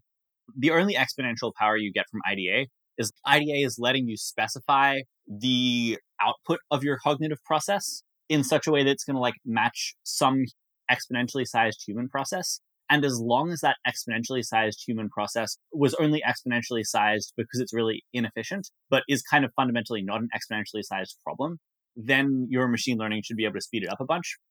But the thing where you search over search strategy is not valid. If that's all you can do, that's not good enough. Searching over search strategies, I agree, you can't do. But if you have an exponential search that could be implemented by humans, we know by hypothesis, if you can solve it with a flash of intuition, there is in fact some more efficient way to do it. And so whether or not the distillation steps will actually be enough to get to the point where you can do those flashes of intuition, that's an open question. This is one of my favorite areas of AI safety research, and I would love for there to be more of it. Something I've been floating for a little while is I kind of wish that there was another OUT. It just seems like it would be so good if we had definitive information about the fact and cognition hypothesis, and it also seems like the kind of thing which is potentially parallelizable. And I feel like I know a lot of people who love talking about how thinking works. A lot of rationalists are really into this. I would just be super excited for some of them to form teams of 4 and go off on their own and build an OUT competitor. I feel like this is the kind of thing where plausibly a bunch of enthusiastic people could make progress on their own. Yeah, I agree with that. Definitely seems like one of the higher value things, but I might be more excited about universality. All right. Well, so let's get started with universality then. What is universality and why are you optimistic about it? So universality is hard to explain well in a single sentence. For whatever supervisor is training an agent, you want that supervisor to, quote unquote, know everything the agent knows. In particular, if the agent comes up with some deceptive strategy to look like it's achieved the goal, but actually it hasn't, the supervisor should know that it was doing this deceptive strategy for the reason of trying to trick the supervisor, and so the supervisor can then penalize it. The classic example of why this is important and hard, also due to Paul Cristiano, is plagiarism. Suppose you are training an AI system to produce novel works of literature. And as part of its training data, the AI system gets to read this library of 1 million books. It's possible that this AI system decides, hey, the best way I can make a great novel-seeming book is to just take these 5 books and take out plot points, passages from each of them and put them together. And then this new book will look totally novel and will be very good because I used all of the best Shakespearean writing or whatever. If your supervisor doesn't know that the agent has done this, the only way the supervisor can really check is to go read the entire 1 million books, even if the agent only read 10 books. And so then the supervision becomes way more costly than running the agent, which is not a great state to be in. And so what you really want is that if the agent does this, the supervisor is able to say, I see that you just copied this stuff over from these other books in order to trick me into thinking that you had written something novel that was good. That's bad. I'm penalizing you. Stop doing that in the future. Now, this sort of property, it's very nice in the abstract. Whether or not we can actually build it in practice, there's some reason for optimism that I don't think I can adequately convey, but I wrote a newsletter summarizing some of it some time ago. But again, reading through the posts, I became more optimistic that it was an achievable property than when I first heard what the property was. The reason I'm optimistic about it is that it just sort of seems to capture the thing that we actually care about. It's not everything, it doesn't solve the robustness problem. Universality only tells you whatever the agent's currently doing, you know all the facts about that.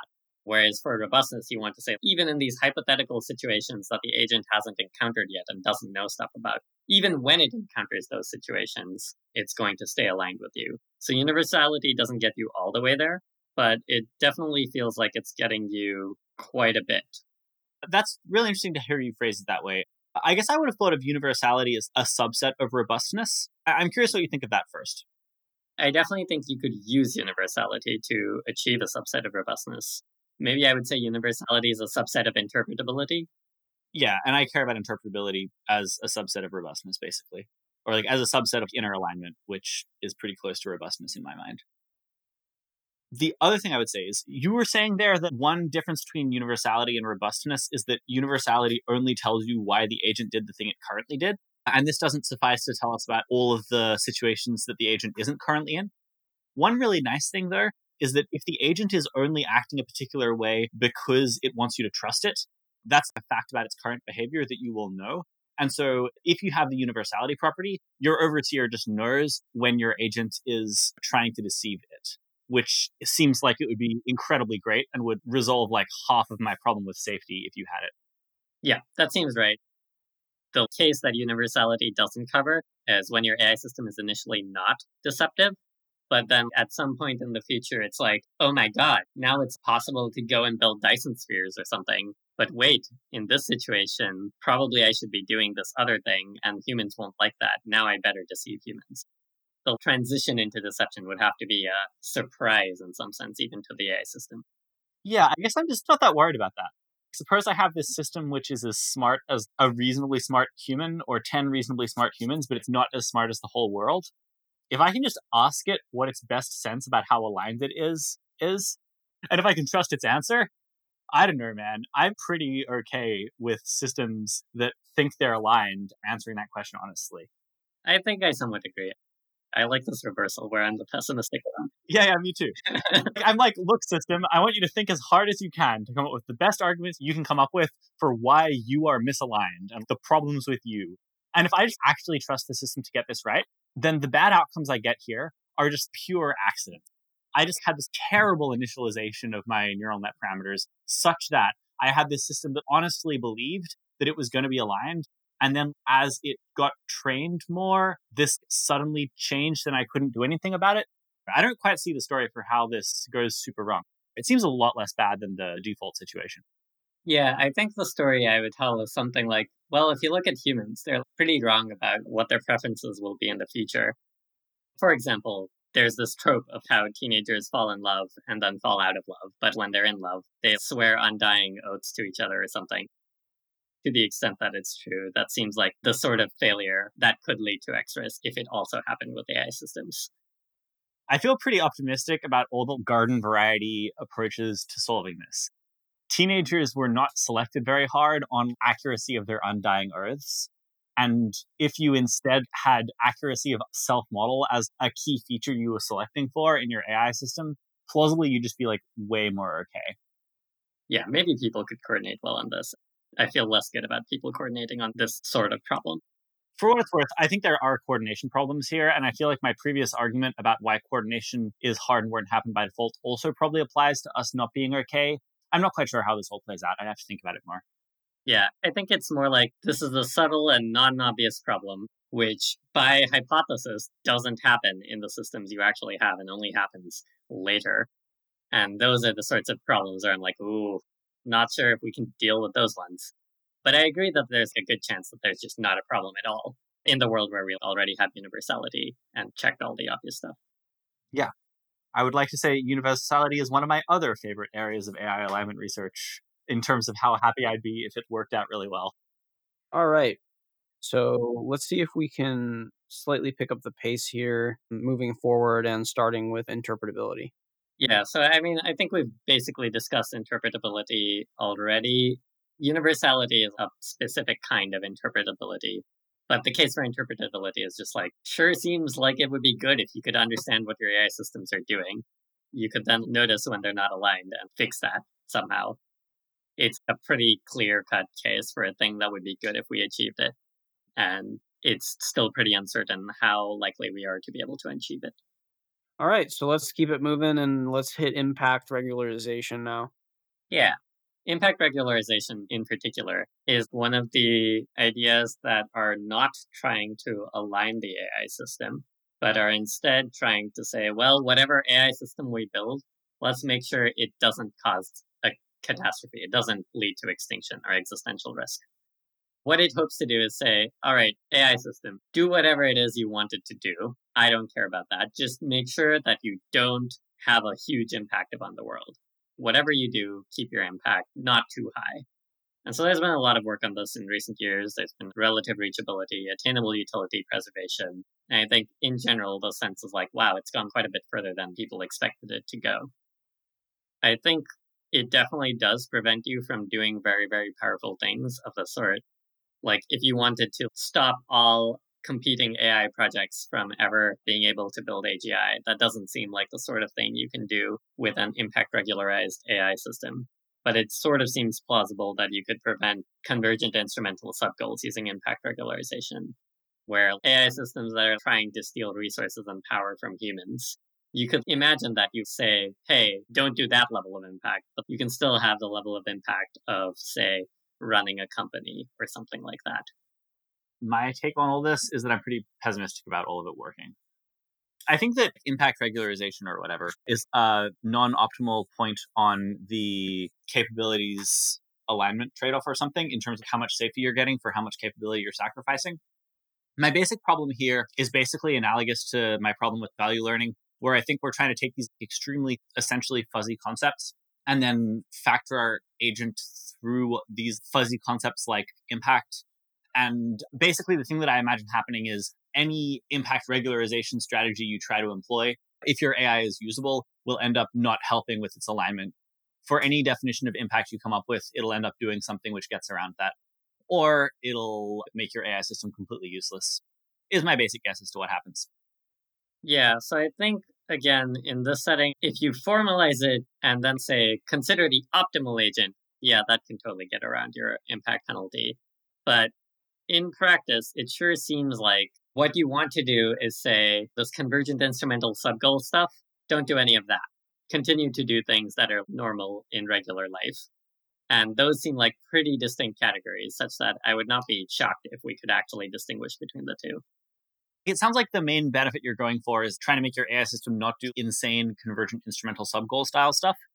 So another approach I can imagine taking here would be some kind of value learning or something, where you're asking humans for feedback on whether plans are insanely convergent instrumental subgoal style, and just not doing the things which, when humans are asked to rate how sketchy the plans are, the humans rate as sufficiently sketchy.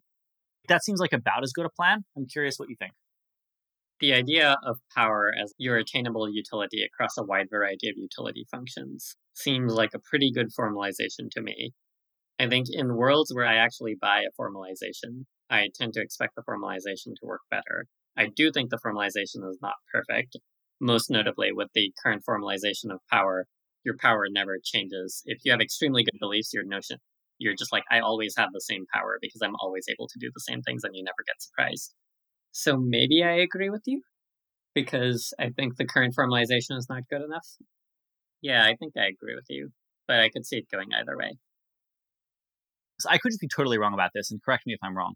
My sense is that you have to be able to back out the agent's utility function or its models of the world, which seems like it's assuming a particular path for AI development, which doesn't seem to me particularly likely. I definitely agree with that for all the current methods too. So it's like, assume that we have already perfectly solved our problems with universality and robustness and transparency and whatever else. Like, I feel like you kind of have to have solved all of those problems before you can do this, and then you don't need it or something. I don't think I agree with that. I definitely agree that the current algorithms that people have written assume that you can just make a change to the AI's utility function. I don't think that's what even their proponents would suggest as the actual plan. What is the actual plan? I don't actually know what their actual plan would be, but one plan I could imagine is figure out what exactly the conceptual things we have to do with impact measurement are. And then whatever method we have for building AGI, probably there's going to be some part which is specify the goal. And then in the specify the goal part, instead of just saying pursue X, we want to say pursue X without changing your ability to pursue Y and Z and W and P and Q. I think that does not sound like a good plan. I don't think that we should expect our AI systems to be structured that way in the future. Plausibly, we have to do this with natural language or something. So it seems very likely to me that the thing you do is reinforcement learning, where at the start of the episode, you get a sentence of English which is telling you what your goal is, and then blah, blah, blah, blah, blah. And this seems like a pretty reasonable strategy for making powerful and sort of aligned AI, aligned enough to be usable for things that are not very hard. but you just fundamentally don't have access to the internal representations that the AI is using for its sense of what belief is and stuff like that. And that seems like a really big problem. I definitely see this as more of an outer alignment thing, or like an easier to specify outer alignment type thing than, say, IDAs, that type stuff. Okay. I guess that makes sense. So we're just like assuming we've solved all the inner alignment problems. In the story so far, yeah. I think all of the researchers who actually work on this haven't thought much about inner alignment. My overall summary is that I really don't like this plan. I feel like it's not robust to scale. As you were saying, Rohin, if your system gets more and more accurate beliefs, the stuff breaks. It just feels like the kind of thing that doesn't work. I mean, it's definitely not conceptually neat and elegant in the sense of it's not attacking the underlying problem. And in a problem setting where you expect adversarial optimization type dynamics, conceptual elegance actually does count for quite a lot in whether or not you believe your solution will work. It feels like trying to add edge detectors to your image classifiers to make them more adversarially robust or something, which is backwards. Yeah, I think I agree with that general perspective. I don't actually know if I'm more optimistic than you. Maybe I just don't say, maybe we have the same uncertainty distributions and you just say yours more strongly or something. All right, so then let's move a little quickly through the next three, which are causal modeling, oracles, and decision theory. Yeah, I mean, well, decision theory is just, Mary did some work on it. I am not the person to ask about it, so I'm going to skip that one. Even if you look at the long version, I'm just like, here are some posts. Good luck. So, causal modeling.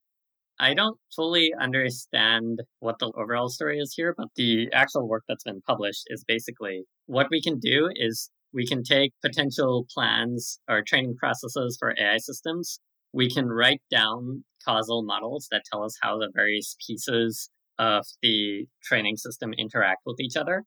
And then using algorithms developed for causal models, we can tell when an AI system would have an incentive to either observe or intervene on an underlying variable.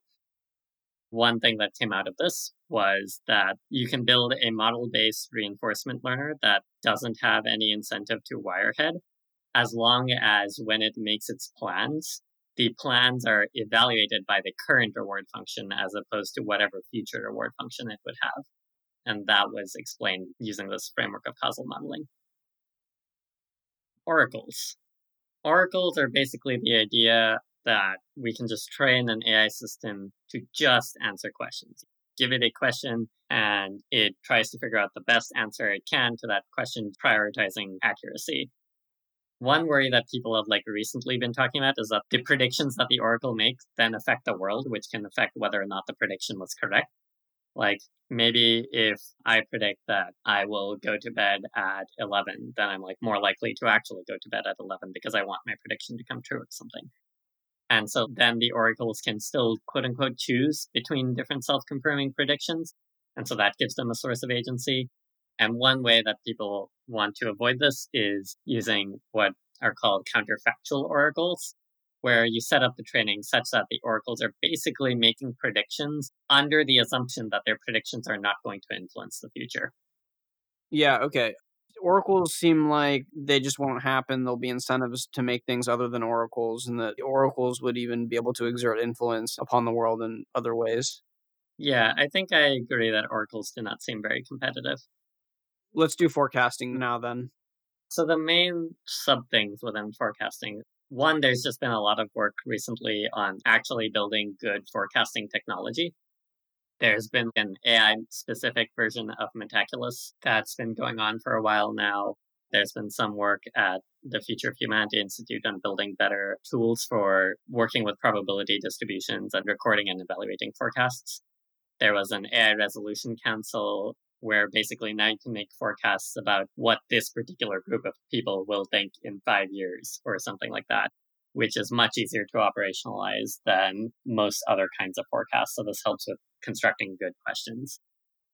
On the actual object level, I think there are two main things. One is that it became increasingly more obvious in the past 2 years that AI progress currently is being driven by larger and larger amounts of compute. It totally could be driven by other things as well, but at the very least, compute is a pretty important factor. And then takeoff speeds. So there's been this long debate in the AI safety community over whether to take the extremes, whether or not we should expect that AI capabilities will see a very sharp spike.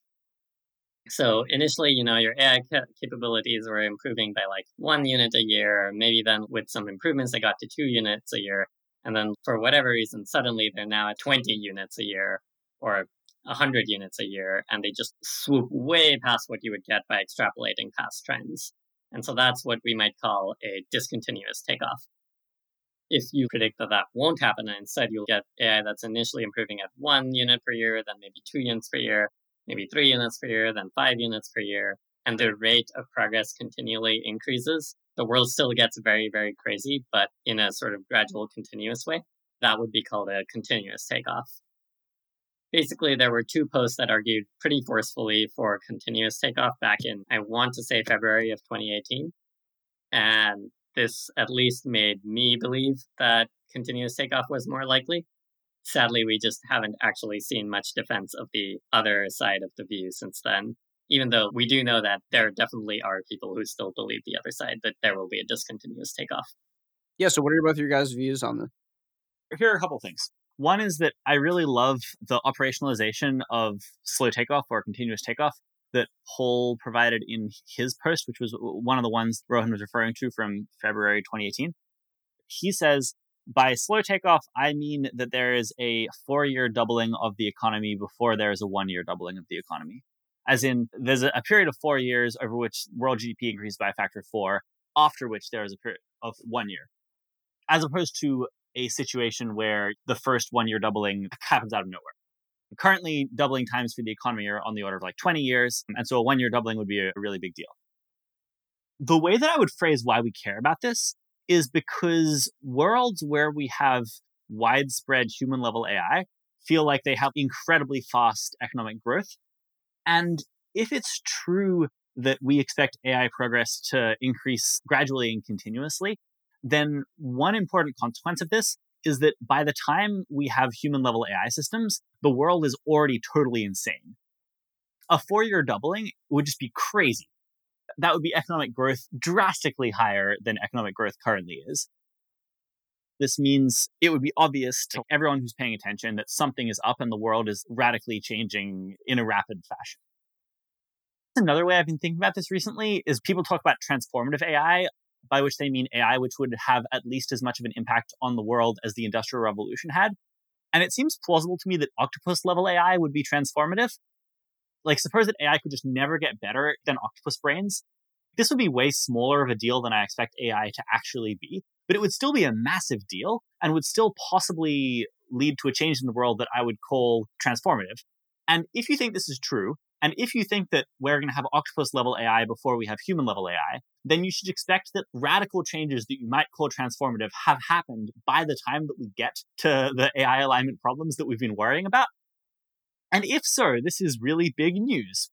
When I was reading about this stuff when I was 18, I was casually imagining that the alignment problem is a thing that some people have to solve while they're building an AGI in their lab while the rest of the world's ignoring them. But if the thing which is actually happening is the world is going insane around everyone, that's a really important difference. I would say that this is probably the most important contested question in AI alignment right now. Some consequences of it are, in a gradual or continuous takeoff world, you expect that by the time we get to systems that can pose an existential risk, you've already had pretty smart systems that have been deployed in the real world. They probably had some failure modes. Whether or not we call them alignment failure modes or not is maybe not that important. The point is people will be aware that AI systems can fail in weird ways. Depending on what sorts of failures you might expect this to lead to more coordination, more involvement in safety work. You might also be more optimistic about using testing and engineering styles of approaches to the problem, which rely a bit more on trial and error type of reasoning, because you actually will get a chance to see errors before they happen at a super intelligent existential risk causing mode. There are lots of implications of this form that pretty radically change which alignment plans you think are feasible. And also which pretty radically change how optimistic you are about this whole AI alignment situation. At the very least, people who are very optimistic about AI alignment causing relatively small amounts of existential risk a lot of the reason for this seems to be that they think that we're going to get these warning shots where before we have super intelligent AI, we have subhuman level intelligent AI with alignment failures like the cashier Rohan was talking about earlier. And then people start caring about AI alignment a lot more. So optimism is also greatly affected by what you think about this. I've actually been wanting to argue with people about this recently. I wrote a doc last night where I was arguing that even in gradual takeoff worlds, we should expect a reasonably high probability of doom if we can't solve the AI alignment problem. And I'm interested to have this conversation in more detail with people at some point. But yeah, I agree with what Rowan had said. Overall on takeoff speeds, I guess I still feel pretty uncertain. It seems to me that currently what we can do with AI, like AI capabilities, are increasing consistently.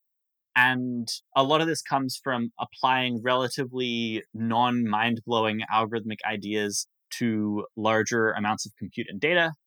And I kind of would be surprised if you can't basically ride this wave the whole way until you have transformative AI. And so if I want to argue that we're going to have fast takeoffs, I kind of have to argue that there's some other approach you can take, which lets you build AI without having to go along that slow path, which also will happen first. And I guess I think it's kind of plausible that that is what's going to happen. I think that's what you'd have to argue for if you want to argue for a fast takeoff. That all seems right to me. I'd be surprised if out of nowhere we saw a new AI approach suddenly started working and overtook deep learning. You also have to argue that it then very quickly reaches human level AI, which would be quite surprising, right?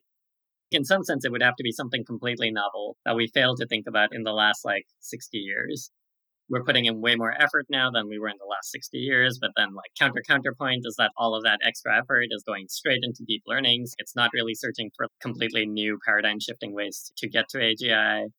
So here's how I'd make that argument. Perhaps a really important input into a field like AI is the number of really smart kids who have been wanting to be an AI researcher since they were 16 because they thought that it's the most important thing in the world.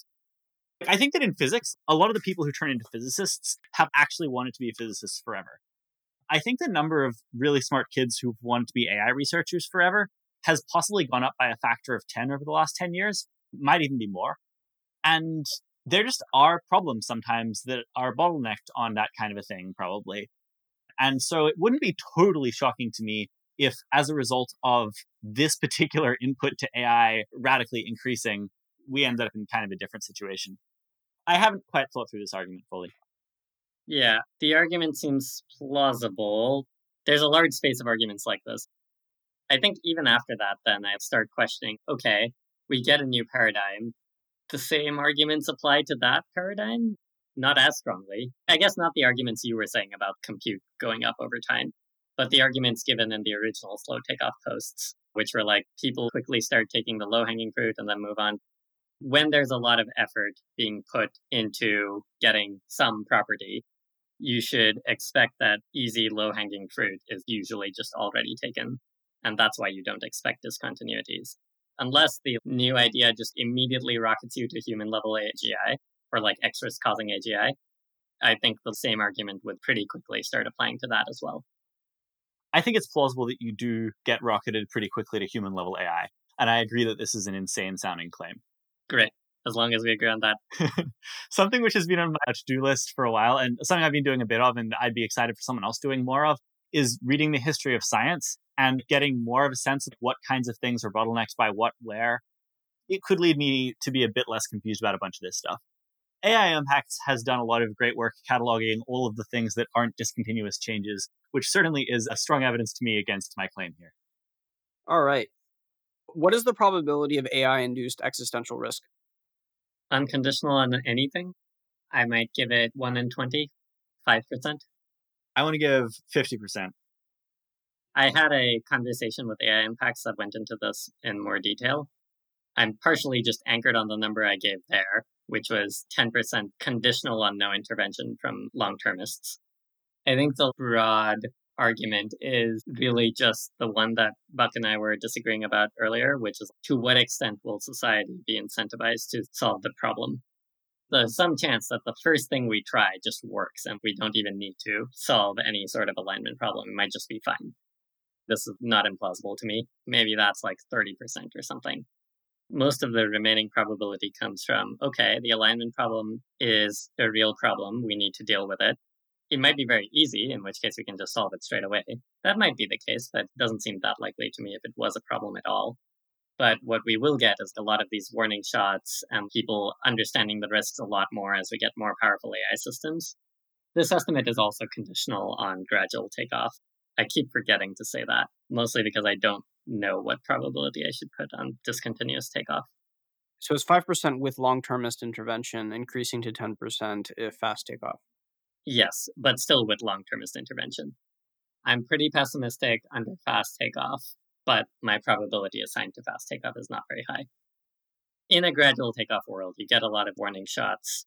There will just generally be awareness of the fact that the alignment problem is a real thing, and you won't have the situation you have right now of people saying this thing about worrying about super intelligent AI systems not doing what we want, that's totally bullshit. That won't be a thing. Almost everyone will not be saying that anymore in the version where we're right and there is a problem. As a result, people will not want to build AI systems that are going to kill them. People tend to be pretty risk averse in my estimation of the world, which Buck will probably disagree with. And as a result, you'll get a lot of people trying to actually work on solving the alignment problem. There will be some amount of global coordination, which will give us more time to solve the alignment problem than we may otherwise have had. And together, these forces mean that probably we'll be okay. So I think my disagreements with Rohan are basically that I think fast takeoffs are more likely. I basically think that there is almost surely a problem. I think that alignment might be difficult, and I'm more pessimistic about coordination. I know I said 4 things there, but I actually think of this as 3 disagreements. I want to say that there isn't actually a problem. It's just a kind of alignment is really easy to solve. So then there's 3 disagreements. One is gradual takeoff. Another is difficulty of solving competitive prosaic alignment. And another is how good we are at coordination. I haven't actually written down these numbers since I last changed my mind about a lot of the things that lead into them, so maybe I'm being really dumb. I guess it feels to me that in fast takeoff worlds, we are very sad unless we have competitive alignment techniques. And so then we're just only okay if we have these competitive alignment techniques. I guess I would say that I'm something like 30% on us having good competitive alignment techniques by the time that it's important, which incidentally is higher than Rohan, I think. Yeah, 30 is totally within the 25th to 75th interval on the probability, which is a weird thing to be reporting. 30 might be my median. I don't know. Sorry, to be clear, I'm not just including the outer alignment proportion here, which is what we were talking about before with IDA. I'm also including the inner alignment. Yeah, 30% does seem a bit high. I think I'm a little more pessimistic. So I'm like 30% that we can just solve the AI alignment problem in this excellent way, such that anyone who wants to can have very little extra cost and then make AI systems that are aligned. I feel like in worlds where we did that, it's pretty likely that things are reasonably okay. I think that the gradual versus fast takeoff isn't actually enormously much of a crux for me because I feel like in worlds without competitive alignment and techniques and gradual takeoff, where you still have a very high probability of doom. And I think that comes down to disagreements about coordination. So maybe the main important disagreement between Rohan and I is actually how well we'll be able to coordinate or like how strong the individual incentives will be for alignment. I think there are other things. The reason I feel a bit more pessimistic than you in the fast takeoff worlds is just solving problems in advance just is really quite difficult. And I really like the ability to be able to test techniques on actual AI systems. You'll have to work with like less powerful things. At some point, you do have to make the jump to more powerful things, but still being able to test on the less powerful things. Oh, so good. So much safety from there. I mean, it's not actually clear to me that you get to test the most important parts of your safety techniques. So I think that there are a bunch of safety problems that just do not occur on dog level AIs and that do occur on human level AI.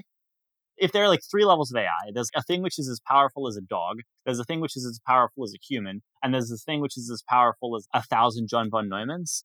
In gradual takeoff world, you have a bunch of time between both of these 2 milestones, maybe. I guess that's not super clear to me that you can use results on less powerful systems as that much evidence about whether your safety techniques work on drastically more powerful systems. It's definitely somewhat helpful.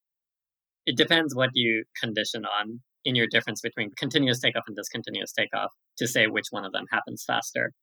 I guess the delta between dog and human is definitely longer in gradual takeoff. Sure. Okay. If that's what you were saying, yep, I agree with that.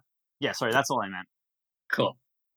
One thing I wanted to ask is when you say dog level AI system, do you mean something like a neural net that, if put in a dog's body, replacing its brain, would do about as well as a dog? Because such a neural net could then be put in other environments and learn to become really good at other things, probably superhuman at many things that weren't in the ancestral environment. Do you mean that sort of thing? Yep, that's what I mean. Dog level AI is probably like much better than GPT-2 at answering questions. I'm going to define something as dog level AI if it's about as good as a dog at things which I think dogs are pretty heavily optimized for, like visual processing or motor control in novel scenarios or other things like that, that I think dogs are pretty good at. Makes sense. So I think in that case, plausibly dog level AI already poses an existential risk. I could believe that too. Yeah. The AI cashier example feels like it could totally happen probably before dog level AI. You've got all of the motivation problems already at that point of the game. And I don't know what problems you expect to see beyond then. I'm more talking about whether you can test your solutions. I'm not quite sure how to say my intuitions here. I feel like there are various strategies which work for corralling dogs and which don't work for making humans do what you want. In as much as your alignment strategy is aiming at a flavor of problem that only occurs when you have superhuman things, you don't get to test that either way. I don't think this is a super important point unless you think it is. I guess I feel good about moving on from here. Mm-hmm. Sounds good to me. Okay, we've talked about what you guys have called gradual and fast takeoff scenarios or continuous and discontinuous. Could you guys put some probabilities down on the likelihood of and stories that you have in your head for fast and slow takeoff scenarios? That is a hard question. There are two sorts of reasoning I do about probabilities. One is use my internal simulation of whatever I'm trying to predict. Internally simulate what it looks like, whether it's by my own models, is it likely, how likely is it, at what point would I be willing to bet on it, stuff like that. And then there's a separate extra step where I'm like, what do other people think about this? Oh, a lot of people think this thing that I assigned 1% probability to is very likely. I should probably not be saying 1% then. I don't know how to do that second part for, well, most things, but especially in this setting. So I'm going to just report Rohin's model only, which will predictably be understating the probability for fast takeoff. In that, if someone from Miri were to talk to me for 5 hours, I would probably say a higher number for the probability of fast takeoff after that, and I know that that's going to happen. I'm just going to ignore that fact and report my own model anyway. On my own model, it's something like in worlds where AGI happens soon, like in the next couple of decades, then I'm like, man, 95% on gradual takeoff. If it's further away, like 3 to 5 decades, then I'm like, some things could have changed by then. Maybe I'm like 80%. And if it's way off into the future in centuries, then I'm like, maybe it's 70%, 65%. The reason it goes down over time is just because it seems to me like if you want to argue for discontinuous takeoff, you need to posit that there's some paradigm change in how AI progress is happening. And that seems more likely the further in the future you go.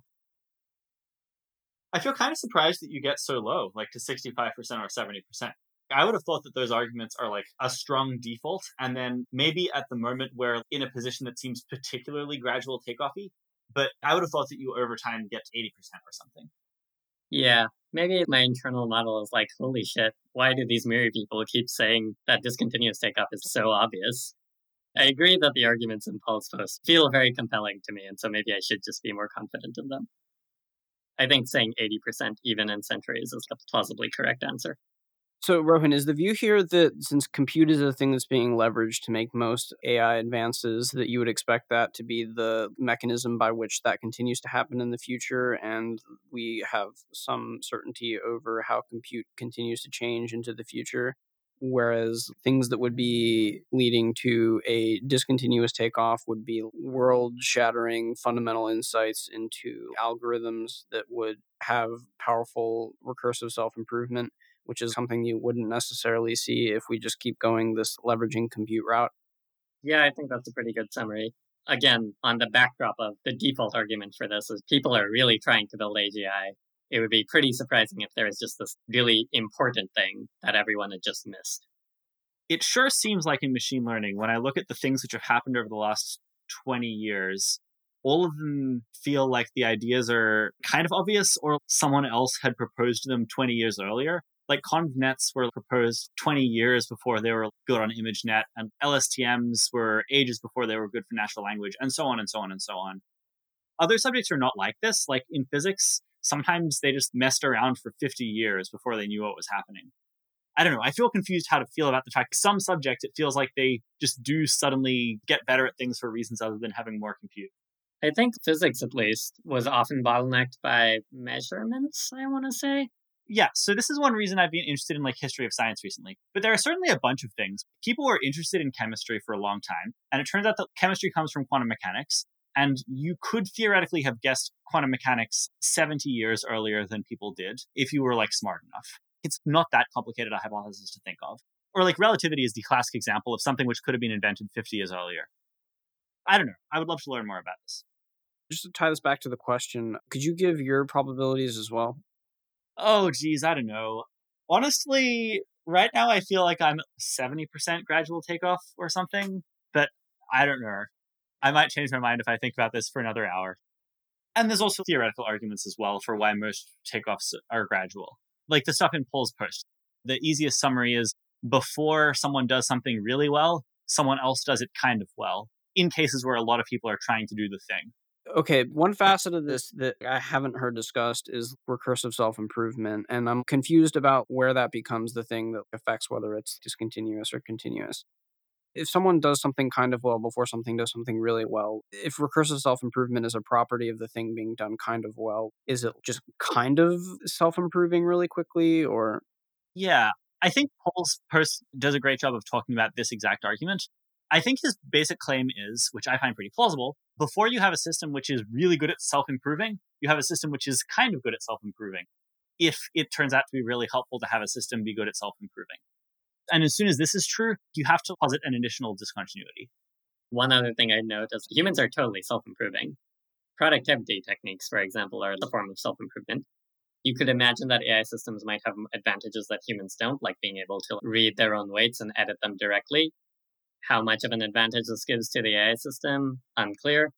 Still, I think then I just go back to the argument that Buck already made, which is at some point you get to an AI system that is somewhat good at understanding its weights and figuring out how to edit them. And that happens before you get really powerful ones. Maybe this is like saying, well, you'll reach human levels of self-improvement by the time you have rat-level AI or something, instead of human-level AI, which argues that you'll hit this hyperbolic point of the curve earlier, but it still looks like a hyperbolic curve that's still continuous at every point. I agree. I feel just generally surprised about your probabilities on continuous takeoff scenarios that they be slow. The reason I'm trying to avoid the words slow and fast is because they're misleading. Slow takeoff is not slow in calendar time relative to fast takeoff. The question is there a spike at some point?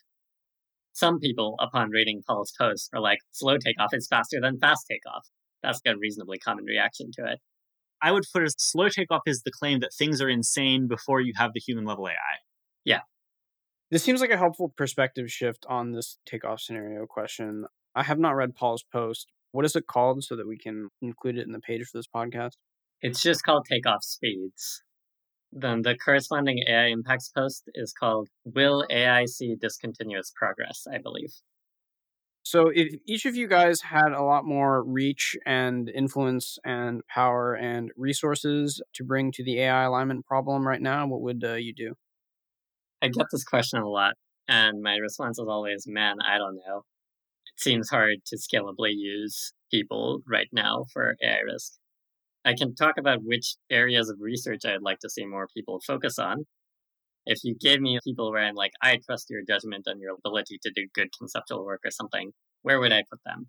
I think a lot of it would be on making good, robust arguments for AI risk.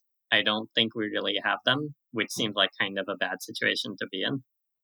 I think I would also invest a lot more in having good introductory materials like this review, except this review is a little more aimed at people who are already in the field. it is less aimed at people who are trying to enter the field. I think we just have pretty terrible resources for people coming into the field, and that should change. I think that our resources are way better than they used to be. That seems true. In the course of my work, I talked to a lot of people who are new to AI alignment about it. And I would say that their level of informativeness is drastically better now than it was 2 years ago. A lot of which is due to things like 80,000 Hours podcast and other things like this podcast and the alignment newsletter and so on. I think just have made it somewhat easier for people to get into everything. The alignment forum having its sequences prominently displayed and so on. Yeah, you named literally all of the things I would have named. Buck definitely has more information on this than I do. I do not work with people who are entering the field as much. I do think we could be substantially better. Yeah. I feel like I do have access to resources, not directly, but in the sense that I know people at the Open Philanthropy Project. And if I thought there were obvious things they should do, I think it's pretty likely that those things would then happen. And I occasionally embark on projects myself that I think are good for AI alignment, mostly on the outreach side.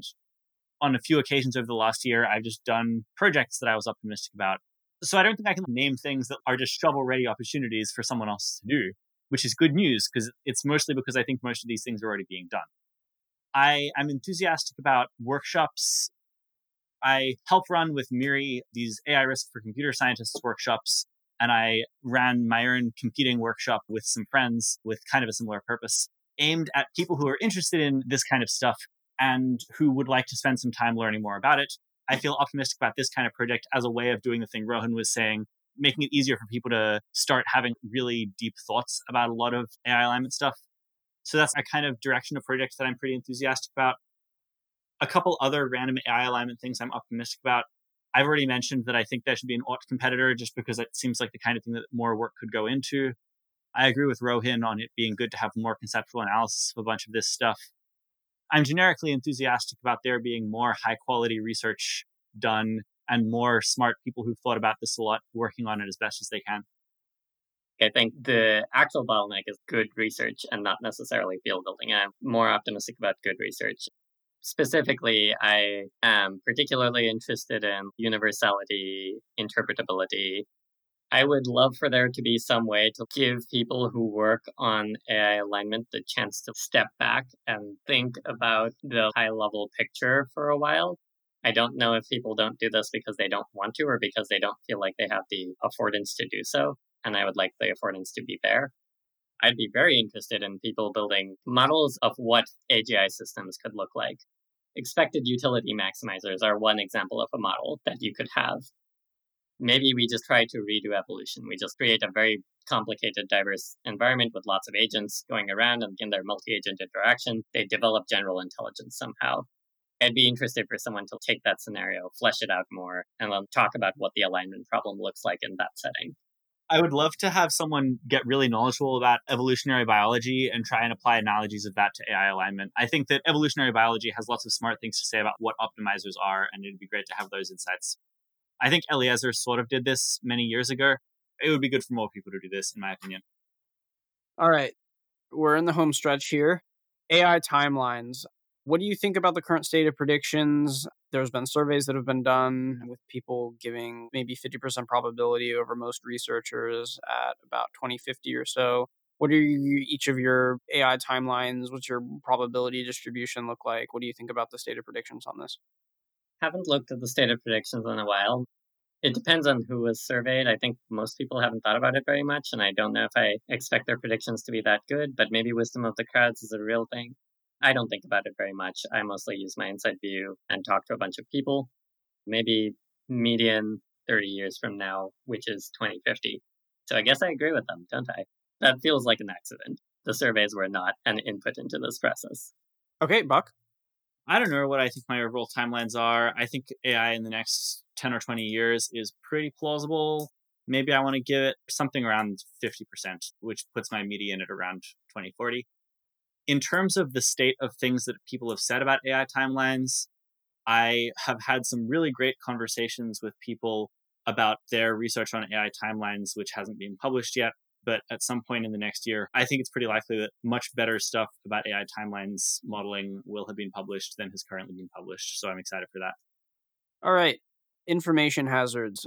Originally, there seemed to be a lot of worry in the community about information hazards and even talking about superintelligence and being afraid of talking to anyone in positions of power, whether they be in private institutions or in government, about the strategic advantage of AI, about how one day it may confer decisive strategic advantage. The dissonance here for me is that Putin comes out and says that who controls AI will control the world. Nick Bostrom published Superintelligence, which basically says what I already said. Max Tegmark's Life 3.0 basically also, my initial reaction and intuition is the cat's out of the bag. I don't think that echoing this increases risk any further than the risk is already at, but maybe you disagree. Yeah, so here are two opinions I have about info hazards. One is, how bad is it to say stuff like that all over the internet? My guess is it's mildly bad, because I think that not everyone thinks those things. I think that even if you could get those opinions as consequences from reading Superintelligence, I think that most people, in fact, have not read Superintelligence. Sometimes there are ideas where I just really don't want them to be crystallized common knowledge. I think that to a large extent, assuming gradual takeoff worlds, it kind of doesn't matter, because AI systems are going to be radically transforming the world inevitably. I guess you can affect how governments think about it, but it's a bit different there. The other point I want to make about info hazards is, I think there are a bunch of trickinesses with AI safety, where thinking about AI safety makes you think about questions about how AI development might go. I think that thinking about how AI development is going to go occasionally leads to thinking about things that are maybe could be relevant to capabilities. And I think this makes it hard to do research, because you then get scared about talking about them. So I think my take on this is info hazards are real in the sense that there, in fact, are costs to saying specific kinds of information and publicizing them a bit. I think I agree in principle that some kinds of capabilities information has the cost of accelerating timelines. I usually think these are pretty strongly outweighed by the benefits, in that it just seems really hard to be able to do any kind of shared intellectual work when you're constantly worried about what you do and don't make public. It really seems like if you really want to build a shared understanding within the field of AI alignment, that benefit is worth saying things that might be bad in some other ways. This depends on a lot of background facts that I'm not going to cover here. But for example, I probably wouldn't say the same thing about biosecurity. Okay, that makes sense. Thanks for your opinions on this. So, at the current state and time, do you guys think that people should be engaging with people in government or in policy spheres on questions of AI alignment? Yes, but not in the sense of we're worried about when AGI comes, it might, even saying things like it might be really bad, as opposed to saying it might kill everybody, seem not great. Mostly on the basis of my model for what it takes to get governments to do things is, at the very least, you need consensus in the field. So it seems kind of pointless to try right now and might even be poisoning the well for future efforts. I think it does make sense to engage with government and policymakers about things that are in fact problems right now, to the extent that you think that recommender systems are causing a lot of problems. I think it makes sense to engage with government about how alignment like techniques can help with that, especially if you're doing a bunch of specification learning type stuff. That seems like the sort of stuff that should have relevance today. And I think it would be great if those of us who did specification learning were trying to use it to improve existing systems. This isn't my field. I trust the judgment of a lot of other people. I think that it's plausible that it's worth building relationships with governments now. Not that I know what I'm talking about. I will note that I basically have only seen people talk about how to do AI governance in the cases where the AI safety problem is 90th percentile easiest. I basically only see people talking about it in the case where the technical safety problem is pretty doable. And this concerns me. I've just never seen anyone talk about what you do in a world where you're as pessimistic as I am, except completely give up. All right. Wrapping up here, is there anything else that we didn't talk about that you guys think was important, or something that we weren't able to spend enough time on that you would have liked to spend more time on? I do want to eventually continue the conversation with Buck about coordination, but that does seem like it should happen not on this podcast. That's what I was going to say too. Something that I want someone to do is write a trajectory for how AI goes down that is really specific about what the world GDP is in every one of the years from now until insane intelligence explosion. and just write down what the world is like in each of those years. Because I don't know how to write an internally consistent, plausible trajectory. I don't know how to write even one of those for anything except a ridiculously fast takeoff. And this feels like a real shame. That seems good to me as well. And also like the sort of thing that I could not do because I don't know economics. All right, so let's wrap up here then. So if listeners are interested in following either of you or seeing more of your blog posts or places where you would recommend they read more materials on AI alignment, where can they do that? We'll start with you, Buck. You can Google me and find my website. I often post things on the Effective Altruism Forum. If you want to talk to me about AI alignment in person, perhaps you should apply to the AI Risk for Computer Scientists workshops run by Miri. And Rohan?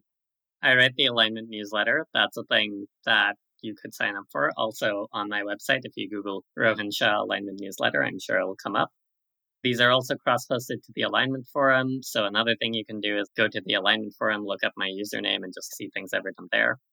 I don't know that this is actually the thing that you want to be doing. If you're new to AI safety and want to learn more about it, I would echo the resources Buck mentioned earlier, which are the 80K podcasts about AI alignment. There are probably on the order of 5 of these. There's the alignment newsletter. There are the 3 recommended sequences on the alignment forum. Just go to alignmentforum.org and look under recommended sequences, and this podcast, of course. All right. Heroic job, everyone. This is going to be a really good resource, I think. It's given me a lot of perspective on how thinking has changed over the past year or two. And we can listen to it again in a year and see how dumb we are. Yeah.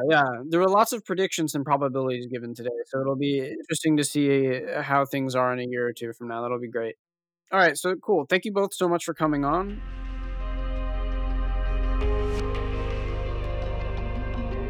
If you enjoyed this podcast, please subscribe, give it a like, or share it on your preferred social media platform.